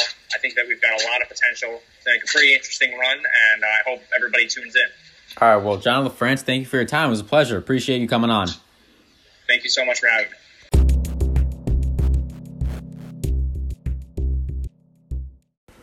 All right, Preston Dorand is here. Good family friend of mine. He is live from the greater Southern California area. Preston, he does follow Alabama basketball. I believe enough to be able to talk about it for a few minutes, but I'm going to get straight to it. Preston, you have the floor. Give me the case for Alabama to win the national championship. Well, first off, thank you for having me on. Alabama basketball has been up and down all year. They started the year pretty hot. I think they were top 15 ranking to start the year. Beat Gonzaga when they were number 1. Beat Houston on a buzzer beater. But they've been up and down all year, fighting for a top 25 spot. But to win the national championship, they're going to need to trust their point guard, Jaden Shackelford. Pretty sure he's a senior. Need to trust him, and they're going to need their shots to fall. They're a heavy 3-point shooting team. That's how they beat Gonzaga, Baylor, and Houston early in the year. Their shots fell. So they need to trust Jaden Shackelford with the ball, trust their freshman all-conference, J.D. Davidson. Nate Oates, coach, is going to have to lead a good few games, and they're going to need to make a run. Of course, starting in the SEC tournament, they're going to need to gain some momentum. I think they're either going to need to make a semi or a final. Probably either beat Kentucky or Auburn, who they're 0-4 against combined this year. They're just going to need – they're a team of momentum, so they need to get it going early and keep it going throughout the tournament.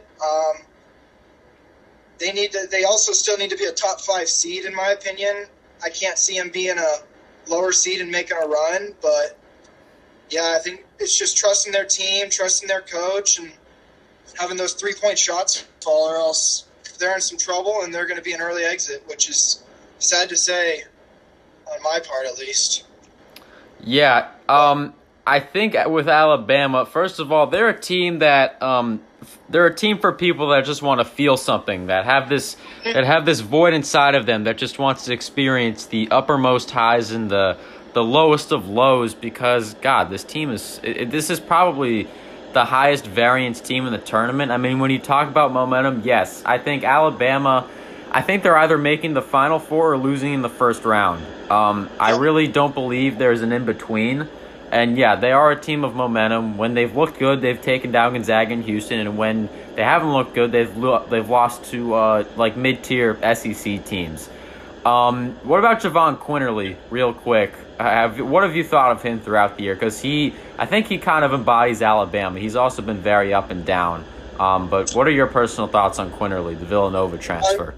On Quinterly, he's just a playmaker. I think I really haven't had that much of a chance to watch him this year, but he's just a playmaker. I know he took over a little bit last year when they made their run in the tournament, and yeah, they're going to need to trust him and Shackelford together. Those two together, I just think they need to work together, and as a team, they just need to have that momentum and that brotherhood going.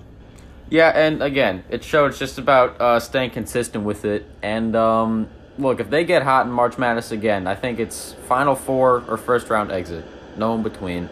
But nevertheless, they're fun to watch when they're on, and they're the furthest thing from fun to watch when they're off. I think it's just about keeping that switch on throughout the tournament. But yeah, what you said. I think they do have the ability to make a run, especially, again, their shots fall. They are big on their shots falling. So, I don't know. I'm excited to see. It's a very exciting team. No, yeah, I completely agree. They're either first-round exit or Final Four. So. All right, well, that was very quick, but I think we hit all the points. So, Preston, thank you for coming on. I appreciate it. And, yeah, I hope for an exciting Alabama run because, again, when they're hitting their shots, it's a lot of fun, I got to say. Yes, they're definitely a team that everyone's looking forward to seeing in March Madness, and we'll see what happens. All right, thanks again, Preston. No problem. Thank you.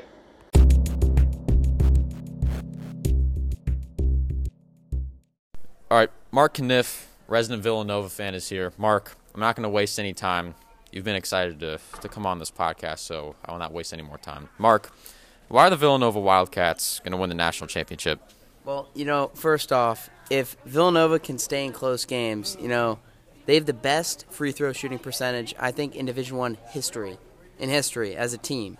It's a 82% about, and just now they came back from, I think it was a 20-point deficit in their first Big East game, and they end up winning, beating St. John's by 1 point. So I think that's a testament to their toughness. Is that all you have to say? Yeah, I mean, that's why we're going to win, I think. Gillespie, what do you like about him? Okay, Gillespie, he's the most complete basketball player in the NCAA. I mean, what does the guy not do? He can drive, he can dish, he can shoot threes, and mainly his best just aspect about him is that he's a leader on the court. I think Villanova has a couple of super seniors that I think are going to lead them through through the tournament, and I think that's very important to have experience. They've been there, they've done it, and they've won national championships. So I think that's going to be important. You got any concerns regarding Villanova heading into the tournament? Yeah, a little bit. Before the last game, one of our starters had back spasms, and then he miraculously, played a little bit. And then another player did not play. He played 5 minutes because he was throwing up half of the game. So I guess concerns there. And Villanova has struggled down the stretch of games occasionally, and they have racked up more losses than I would have liked throughout the season. But I think that those games are going to make them tougher and make them win. All right, well, I think you give a pretty good case. And I don't know. I think Villanova, again, been there, done that, good from the line, can't foul them late. And close games they win. And there's just an overall, all-around solid basketball team. So any final words on Villanova before you get out of here? No final words, but I would like to say something. I think Duke is probably the worst college basketball team, worst organization ever. Why do you say that? Coach K, I mean, I do not like the guy. He's an evil, evil man. I mean, Jay Wright is clearly a better coach. He may not have as many wins, but the way he wins is better than the way Coach K wins. He doesn't pay the refs off like Coach K does. And I think that Duke, they're going to make it deep in the tournament, not because they're a better team, but because they have the refs and people on their side, because it's, it fits the narrative of Duke winning on Coach K's last season. All right, Mark, your opinion is greatly appreciated, greatly valued. Thanks for hopping on, man. I appreciate it. Thank you. Glad to be here.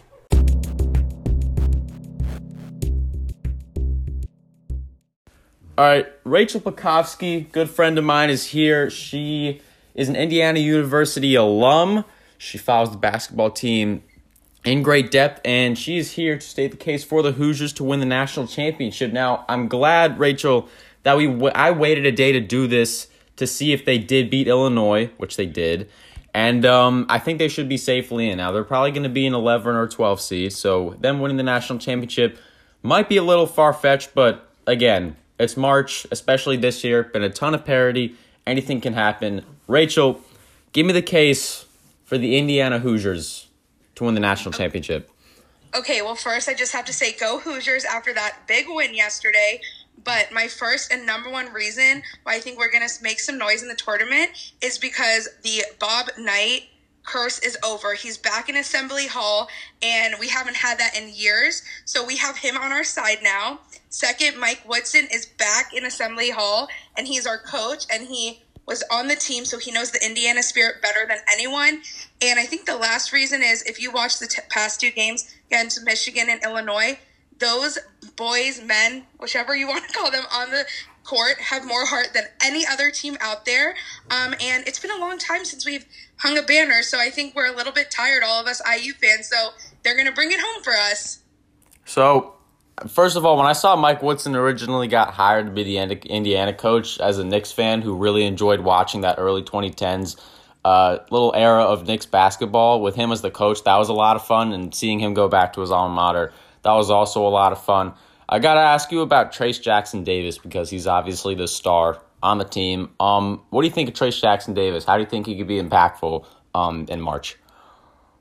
Well, I think he's just, if you watch him, he's an insane player.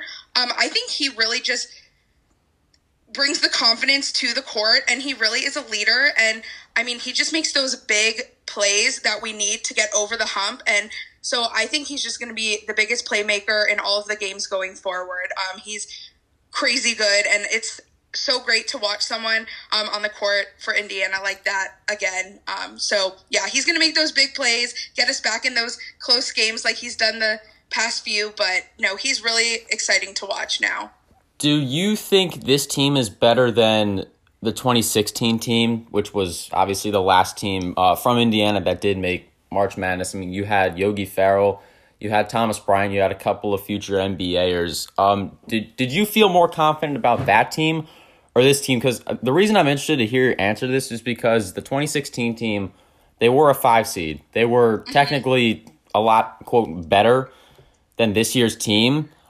Which one have you felt more confident about? Were you feeling more confident heading into 2016, or do you feel a little more confident in this year just because of that possible underdog mentality? Yeah, so 2016 is the year I got accepted to IU, so I'm showing my age a little bit. Oh, wait, no, 2016, I was still in college. Oh, my gosh, sorry, everyone. I'm old over here. So 2016 was when I was in school there, so it was very exciting. I do think this team has something special. I think it's Mike Woodson, his coaching, the bond he has with the team is insane. So I'm more excited for this team. I do think going forward, watching them in March, it's a whole different ball game than they were in the regular season. So I think I have a little more confidence, even though we're going to be a lower seed. I think they're coming ready to play. Oh, no, absolutely. I got to say, is there somebody on Indiana that you feel like isn't talked enough about by the general public? Obviously, we know about TJD. But is there anybody on the team you could tell us about that you think is going to make some noise, that you think is going to have an impact for the Hoosiers in March that not a lot of people, at least in your opinion, are talking about? Yeah, well, I think he started to get talked about a little bit with this Big Ten tournament, but Xavier Johnson, he transferred from Pitt, and he's unbelievable. On top of Trayce Jackson-Davis, I think he's one of the biggest playmakers, mostly against Michigan. Trayce had to sit out because he was kind of in foul trouble, and Xavier Johnson kind of carried this team. So I think he's being talked about now, but during the regular season, he was a little bit quiet. But also Race Thompson, he's another one that he makes those big plays, those assists, and I think both of them are key to help, the big plays and make us go. So I would definitely say Xavier Johnson. He's a transfer, so I think everyone was a little quiet about him, but I think we should start getting really excited because the way he's been playing the past 2 games has been incredible. Yeah, as a guy that watches a lot of ACC basketball, especially over these past few years, whenever I watch Pitt, which is basically only against Miami, Xavier Johnson's been awesome. Like, literally every single game he has had an impact, whether Pitt wins or loses. So, yeah, he has definitely been huge for Indiana. Any final words for the Hoosiers? Do you have anything else you want to say? Anything else you want to put out in the world before Indiana plays in March Madness? All I have to say is I started going there in 2013, and I've been waiting so long for this to happen again. We haven't been in the tournament in so long, so I need them to show up and get me a win, bring home a banner so I can celebrate. I've been waiting for this since I accepted my for my college. So I'm just ready for them to win and to celebrate. Man, you just missed Oladipo Zeller. Those years, Yeah. you just missed that. No, I literally, when I went, I was so excited because, obviously they weren't, Cody was not a senior, and I was like, really, you had to leave right before I got here? So, yeah, it was tough to see them go, but we still had some good players, but those were the two that got me excited to go to IU, and then they left me, sadly. Dang. Well, I'm looking forward to it. I absolutely think Indiana can pull an upset or two, because I think they are going to get slotted in that 11-12 range, maybe even higher if they end up winning the Big Ten tournament. I don't know. It's Saturday morning. Selection Sunday's tomorrow. I'm excited. Rachel, thank you again for coming on. I really appreciate it. Yes, of course. Always like to talk about my Hoosiers. All right, Rachel, take care. You too. Bye.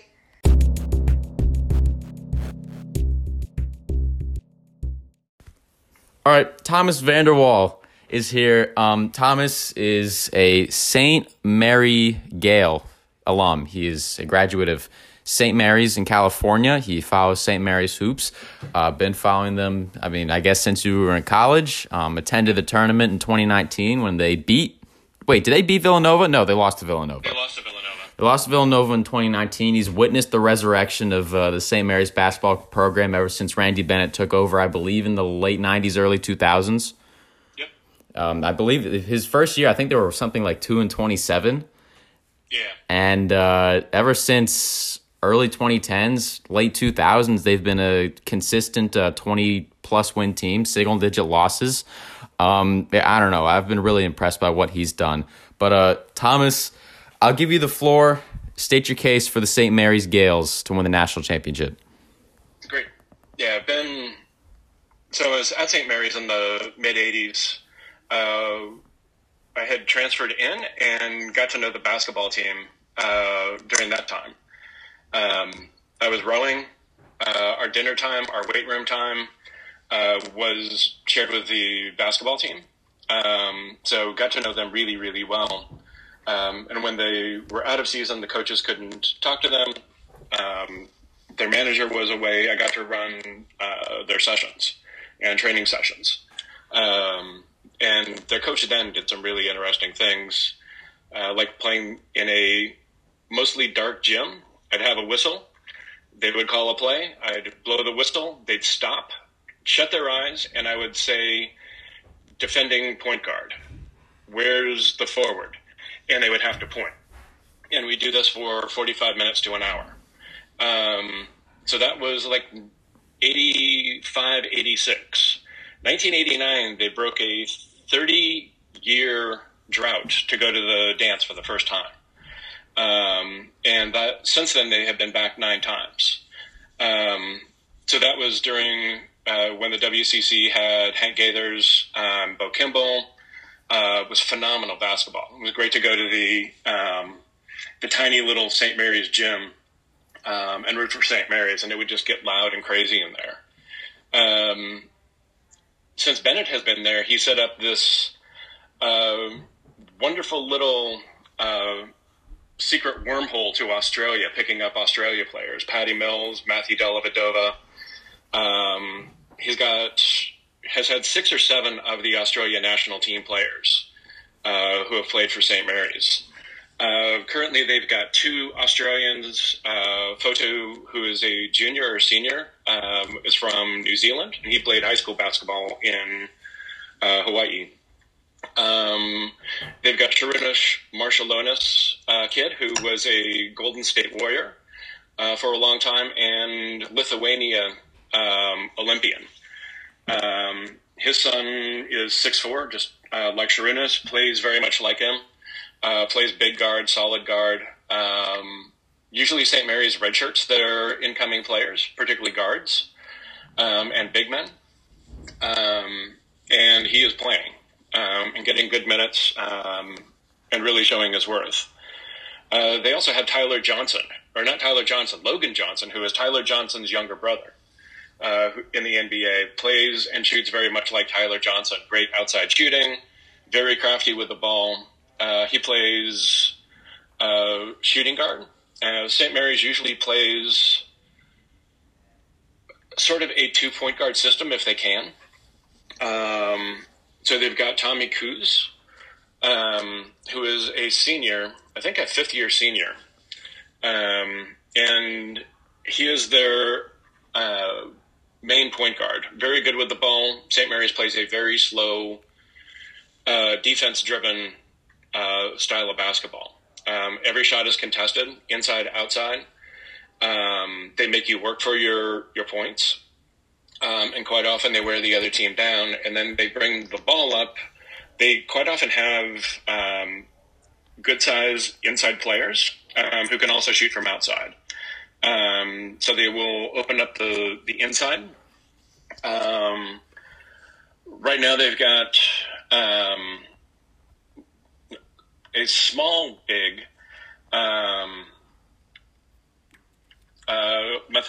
Matthias Tass from Estonia, who is 6'10", which is small for them. Usually have a couple players over 7 foot. They've got a 7'4" freshman, or 7'4" junior from Utah, Matt Van Komen, who is sitting out this year. Essentially redshirting, doing his redshirt time. But that's sort of the size that they tend to lean on. They also have Mitchell Saxon, who's 6'10", and plays at a true center position. Doesn't really shoot much from outside. But Matthias Tass can play inside, shoot from outside, distributes the ball really well. He was giving Gonzaga inside game just tons of grief. And so that's one of the things that's really interesting to watch them play, is just how they shift and how they defend differently. Very different styles of play, and they very much grind you down and force you to play the way that they play, which is slow. If you want to get out and run, they can get out and run. Logan Johnson loves to run. Alex Dukas loves to run. Fotu loves to run. And it's just, they're really fun to watch. But the defense is going to keep the other team's offense probably under 80 points. And then just sort of wear you down, shooting inside, shooting outside, very much ball control for the first 15 to 20 seconds. And then they will start working on their play. Doing inside out, getting the best shot. They quite often have Warriors coaches and leadership who are in the gym, and they spend an awful lot of time talking to the players.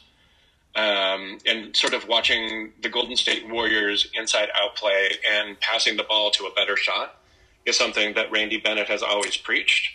And it is something that the Gales have always done as well. The Gales also have an insanely vocal and crazy fan base of alumni. And for when you're at St. Mary's, the group is called Gale Force, and then there's sort of Gale Force alumni. And when I went to to watch them play at Hartford in the first round of the 2019 tournament, they've got rugby shirts for you. They've got with SMC Gale spelled out if you want. They've got flags, they've got hats, whatever you need. They're ready to deck you out. As long as you're willing to go absolutely crazy and just get loud, get crazy, no matter where they have you in the arena, you're going to be the loudest section in the arena. And so it's an awful lot of fun. And St. Mary's players always say they feel like they have a home court advantage no matter where they are, just because the alumni and students that travel and just go absolutely nuts for them. And so they cause an awful lot of problems for an awful lot of teams. Where they get seated, I think, is going to make a sort of big difference. If they get seated under 10, I think they would have a pretty good chance to go very far. And the farthest they've gotten in the tournament so far is 16 seed, and that was I believe they made 2010. Yeah, I was about to say they were a 10 seed in 2010. I believe they knocked off. Did they knock off Villanova? I know they upset the 2 seed in the second round. They beat Richmond. They beat Villanova 75-68. They lost to Baylor 72-49. Mm-hmm. And Baylor was number 3 seed. Yeah. They had Omar Samhan, who was a 7'2" center, who was absolutely nuts. He would just get pumped up crazy on the court. And they had Mickey McConnell, just phenomenal point guard. And the two of them played really well. I don't know. I think that was right after Dellavedova left. They had two other guards that picked up his shooting prowess from outside. And so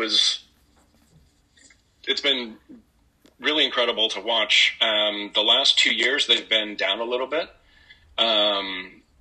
After the 2019, they had an awful lot of seniors, an awful lot of their really good players rotated out. They didn't have, I think they only had one Australian come in. And they had Fotu come in from New Zealand. He's taken a couple years to get his feet under him. Is now playing really, really well. Really good mid-range, really good defender. Loves to get to the hoop and power the ball, either with hard layup using glass or to throw it down. And it's just,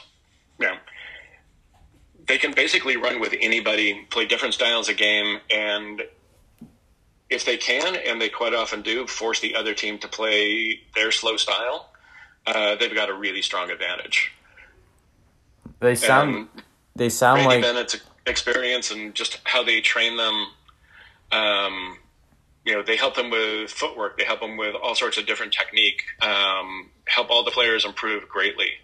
Get to a high-level NCAA caliber of skill, talent, seeing the court, understanding the game, understanding how to manufacture disadvantage in the other team. Get them so that they are not playing to their advantage, but they're playing to their disadvantages.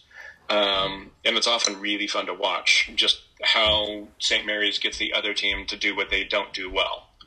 And it's not only the coaching, but they instill it down to the players. But it all starts from the defense, challenging every single shot, great footwork on defense, hands up in the other team's face. And so if you're taking away easy shots for the other team, which they didn't do in the 2019, Slater for Villanova, who was a freshman out of, I think, DeMatha, he just went off in that game. He's not had another game like that. But he was just shooting threes from deep and just completely unconscious. He was not on their scouting chart. They had a tough time adjusting to him at halftime. And he just was taking shots from deeper and deeper in the second half. And that was difficult to get back from. No doubt. I mean, St. Mary's, they're a team that can control the pace, whether it be slow or fast. They're a team that they've only allowed 70-plus points 6 times all season, and they've hung tough with other tournament teams. They beat San Francisco twice. They hung with Wisconsin. They only lost to them by single digits. They beat Notre Dame. They should be ASUN champion Bellarmine. They beat them. They beat Gonzaga. So they have a lot of quality wins on their resume. They're coached by a very good coach who has a long track record of success at this program, completely turned them around. I would imagine that they're probably going to get a higher seed than they've ever gotten. I mean, they've always been slotted in the 7, 8, 9, 10 range. I'm going to expect them to get somewhere in the single-digit seeds. But I don't know. This sounds like a very fundamentally sound team who plays really, really good defense, is going to, again, expose weaknesses.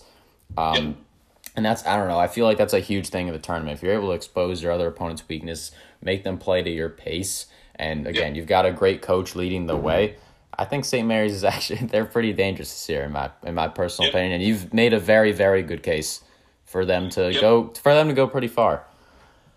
The St. Mary's fan base, quite often, the rallying cry is God is a Gale, and the WCC is mostly Catholic colleges for the most part, and all of them have sort of their different thing. But the God is a Gale is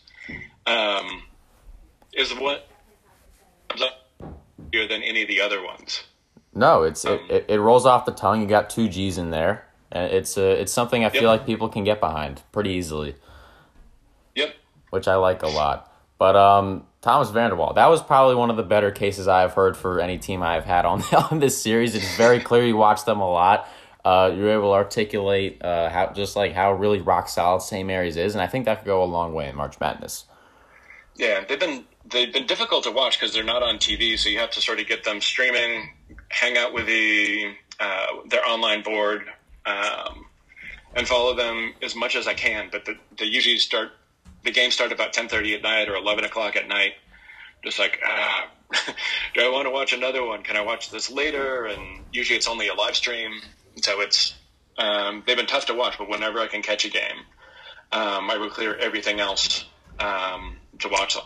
Oh, well, Thomas, thank you very much. This was very good. This is, again, one of the better cases I've heard for a team. And best of luck in March Madness. I'm excited to see St. Mary's. Thank you.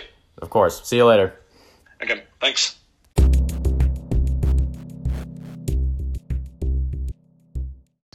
All right, Michael Ward is here. He's a classmate of mine. He follows Virginia Tech basketball pretty closely. The Hokies won the ACC tournament last night. They beat Duke in pretty convincing fashion. They're rolling into March Madness hot. Michael Ward, Virginia Tech basketball fan, you have the floor, my friend. Why are the Virginia Tech Hokies maybe not going to win the national championship, but at the very least, why are they going to make some noise come later this week and possibly even further? You know, I think what makes Virginia Tech special is not the fact that they can get hot and shoot the ball really well, because there are tons of teams like that, and that's all what the NCAA tournament is about. But Virginia Tech has so many different players who can get hot and who can make all those shots. So, like, you saw it with Darius Maddox had a career night one night, and then Hunter Couture goes off the next. It has 31 points, and then earlier in the series, you know, you'll have Mutz and Aluma chopping it up against Clemson.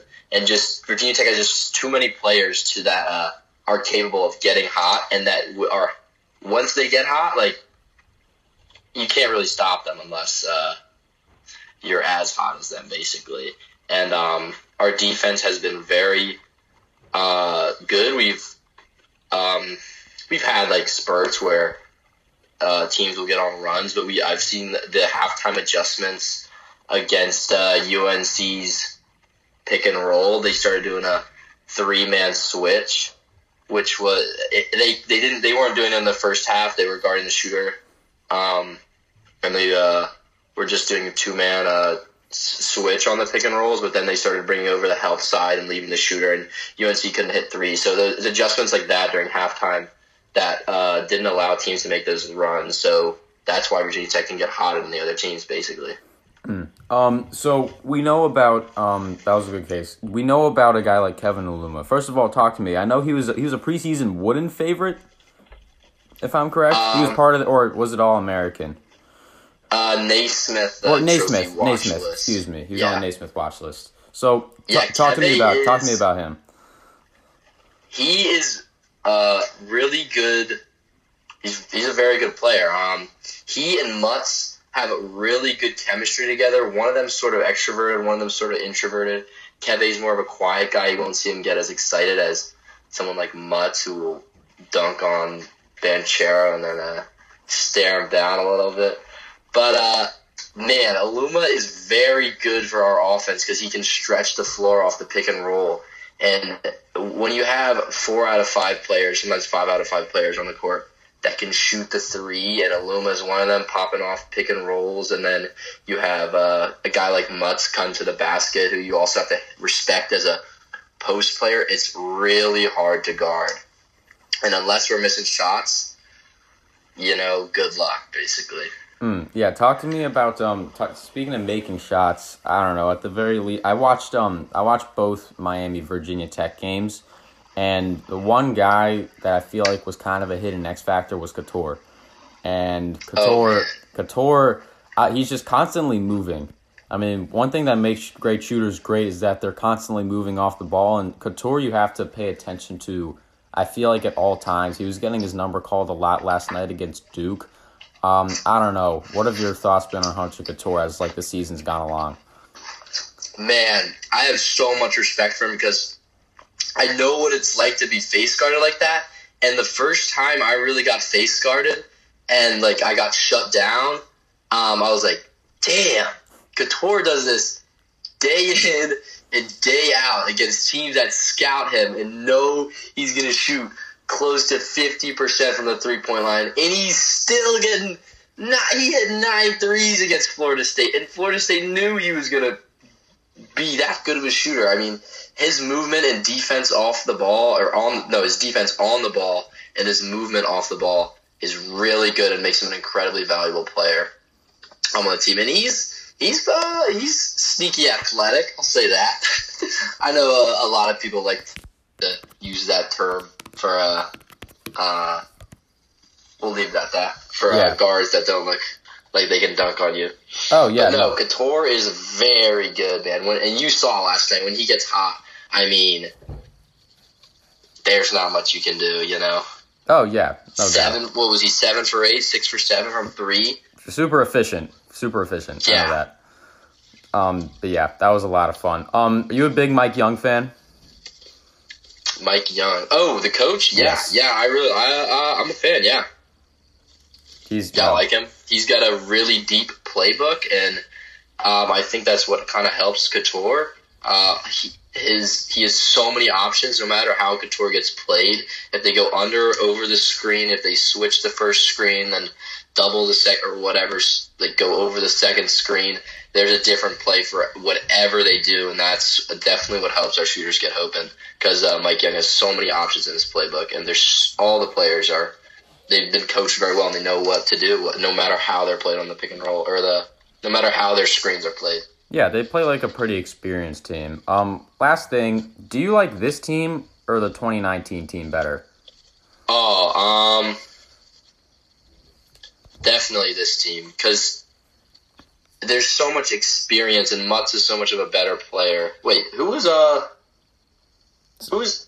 the 2019 team, you had Robinson at point guard, the quick fast guy, and that was the loss to Duke with Zion, right? Yeah. No, that team had a better record. Yeah, that team was a 4 seed, but I don't know. Yeah. I feel like there's an argument for this team to, I don't know, be a little more likable.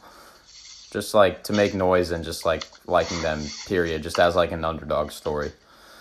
Yeah, the problem with us is if we aren't hitting those shots, we can be like a bad team. And once we start going to like just running the ISO and through Aluma and like getting Aluma in the post. I mean, in the ACC tournament, he was fabulous and he was scoring on those mismatches. But if he's not like getting that bucket, you know, we're a much like weaker team. I'll say that.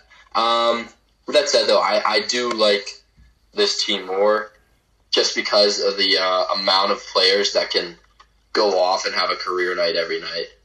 And I mean, we didn't even mention Naheem Aline. He's an interesting player for Virginia Tech because he's more of like our ISO player. He starts, but he doesn't really fit as well as the other players together. He's sort of the end of the shot clock guy. That's what I think of when I think of him. Hey, but create your own shot. It's very clear that you have a lot of guys that you can count on, especially in crunch time, which I think is extremely valuable. And I don't know, just as the ACC tournament went along and as they were winning, especially against Duke last night, like they didn't look afraid of anything. Like they just looked very tough. They weren't fearful of anything. They all play with like a chip on their shoulder. They're all very experienced. You heard the announcer saying it last night. All those starters were like 3 stars, 2 stars, no star player in high school. Came from mid-majors. Like Couture, I think he might have had like 2 offers, and one of them was to Wofford. And usually when a coach leaves a program like Wofford to go to Virginia Tech, he's not going to bring his recruits like that with him because, you know, he can get better players at Virginia Tech because it's a Power 5 versus a mid-major. But no, those guys are he's good, you know? Like they can play, and they just want to prove that basically because they came from like way worse opportunities than the other kids. Yeah, and I think that Duke and stuff. Yeah, I think that mid-major, like 0 star, 1 star, 2 star, 3 star, I think that mentality is extremely valuable because like nothing was given to them, and then you're playing against these guys like a Duke, or you're going to see in the tournament they're probably going to be a 12 seed. They're going to play a 5 seed. who's probably had better recruits, who were way more highly touted coming out of high school. And I don't know. I feel like there's a lot of teams in the tournament like that, and I don't know. I kind of like that. I mean, when you look at even in the NBA, look at the Heat. Like, a lot of the guys on the Heat were either undrafted or just not very highly touted, and guys like Gabe Vincent and Omer Yurtseven and like Max Strus, I think, is the embodiment of the mentality of like an undrafted player looking to prove himself. It's just a bunch of those guys with that mentality, and that's what I think makes them really good. And I think Virginia Tech's a similar way. And there's a lot of, like, with all the transfer ports, there's a lot more, like, 5th-year, 6th-year players now. And Virginia Tech has a lot of experience. The Heat, though, man, the Heat love their G League players. I've been following the G League for a while, and they're all constantly calling guys up for 10 days. And they're, like, playing well. They're turning them into very serviceable, productive basketball players, which is a testament to how good that organization is, which I think is pretty cool. And there's so much talent in the G League. Oh, no doubt. I mean, I see, I follow a few G League pages on Instagram. Like, Sharif Cooper has been amazing for the Skyhawks. That's just, like, one example. Like, even, you see a bunch of NBA guys going down to the G League. Like, Cam Thomas, he's played 2 games with the Long Island Nets, and he averaged, like, 36 in 2 games. Right. Which is crazy. And then there was that one guy who had back-to-back 50-point games. I forgot his name, but I know who you're talking about. Yeah. But yeah, G League's fun.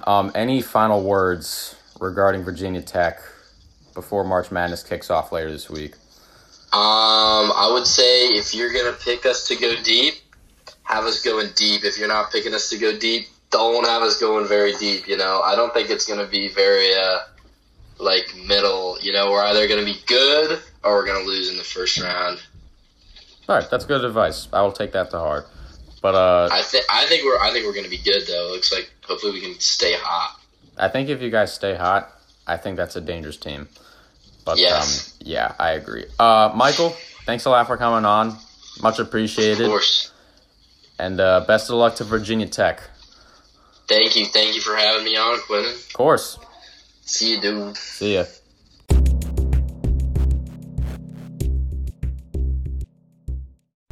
Surprise! It's me, Quentin Corpuel. I have put myself in this series, and I will be giving the case for the Miami Hurricanes to win the national championship. I've watched a good bit of college basketball this year, but Miami, they're the team I've watched the most. The team that I've watched the most since I started watching college basketball around a decade ago. And they're going to be in the tournament for the first time since 2018. So here we go. The case for the Canes to win the chip. Again, like the other 7 to 10 seeds in this series, the case is a little more far-fetched compared to the Gonzagas and the Arizonas, but nevertheless, there is one, so let's do it. Miami can get buckets. They have numerous talented shot creators that can go mano-a-mano with their defender and get their own and score on ball when needed. Cam Gusty, first-team All-ACC, transfer from Oklahoma, where he was also All-Big 12, averages around 17.5 a game. Probably Miami's best on-ball scorer. He can really score from all 3 levels. Just a major threat from everywhere on the court.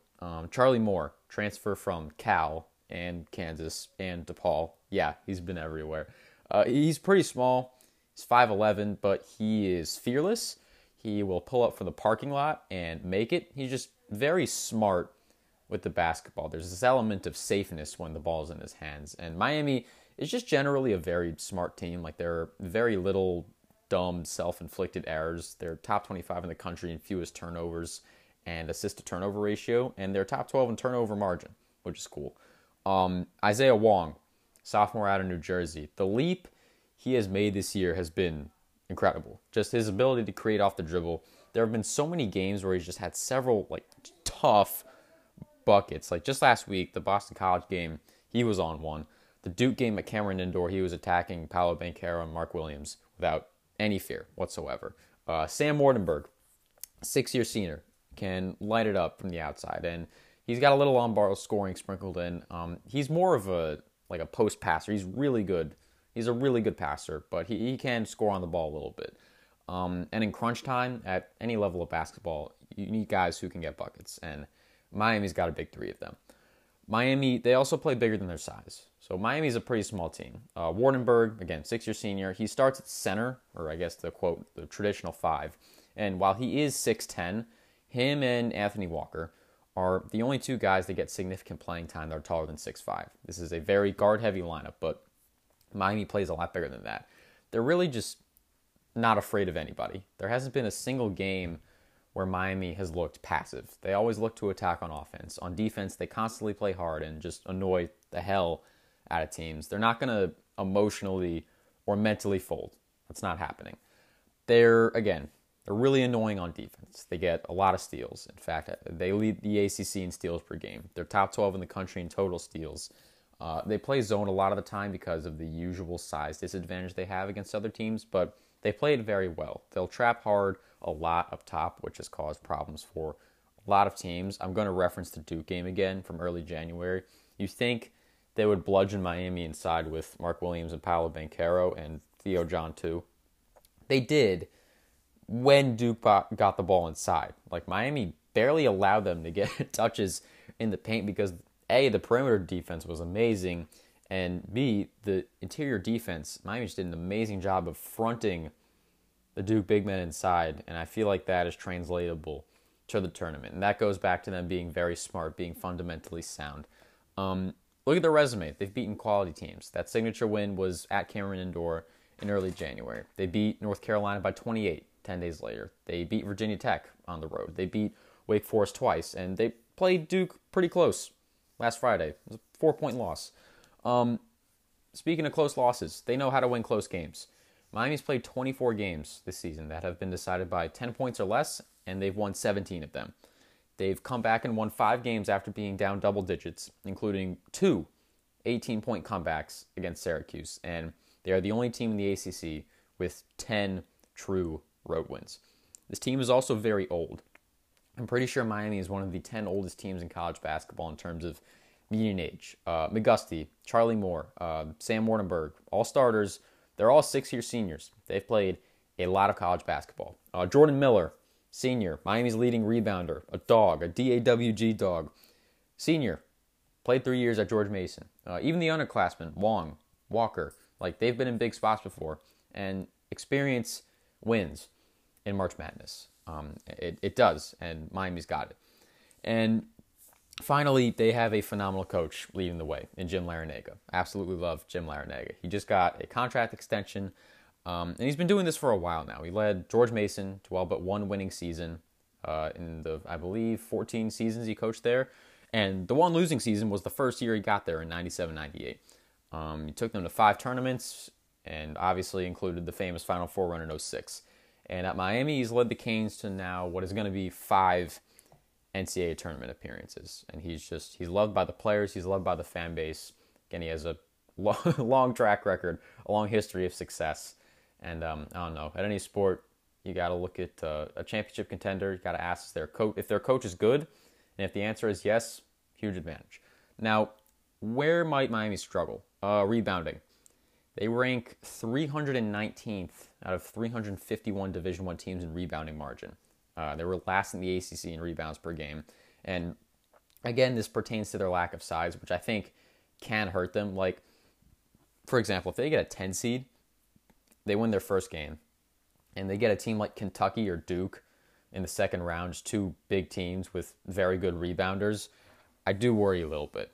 Miami's also not amazing on defense. They're 227th in points allowed per game. They've allowed 80-plus points 6 times this season. So I don't love that, especially because having a good defense, it's just more reliable on a night-to-night basis than having a good offense. Like you can always rely on playing good defense, and Miami doesn't really have a great defense, which obviously is good.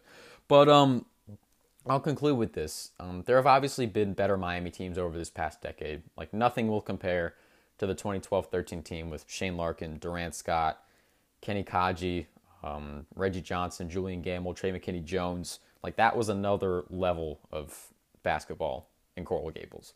2015-2016, Sheldon McClellan, Angel Rodriguez, Davon Reed, Jaquan Newton, they were also way better. Even like the 2017-18 team that lost to Loyola Chicago in the first round. Lonnie Walker, young Chris Likes, That was also a very good team. Still had Jaquan Newton. Good team as well. This team is a ton of fun too.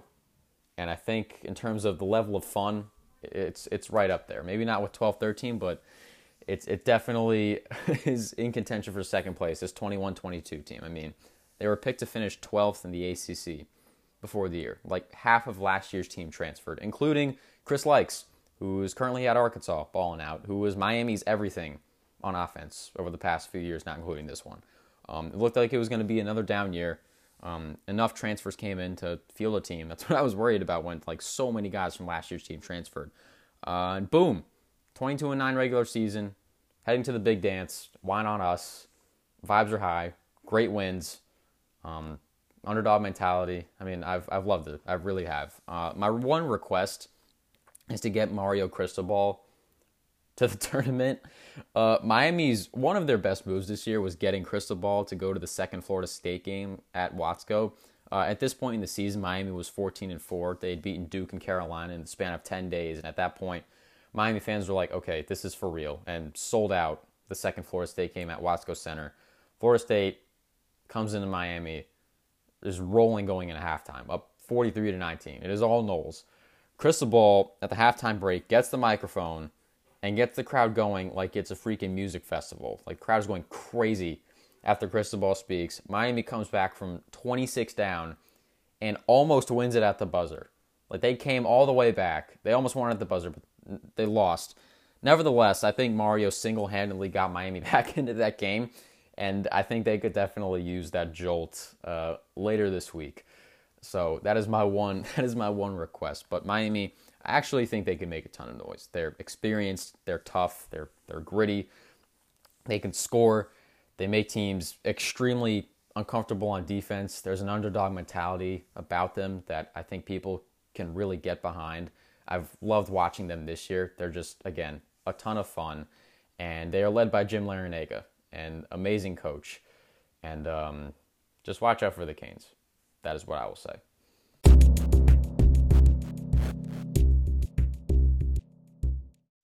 All right, that's it for the podcast. Thank you all for listening. Again, I really, really enjoyed this little mini college basketball project I got to embark on. I mean, again, I love college basketball, and I'm very glad, very thankful I was able to share it with others that shared a similar love for college basketball. Later this week, I should have some more thoughts on Tom Brady coming out of retirement, should have some more thoughts on the couple MLB trades that happened earlier today, should have some more NBA thoughts, and we're going to be covering March Madness. Man, it has been a whirlwind of a day, and it is going to be a whirlwind of a week. I'm stumbling over my words. But I'm very excited. It's going to be action-packed. There's going to be a lot happening, and we're going to be here to cover it. So once again, thank you all for listening. I will see you next time.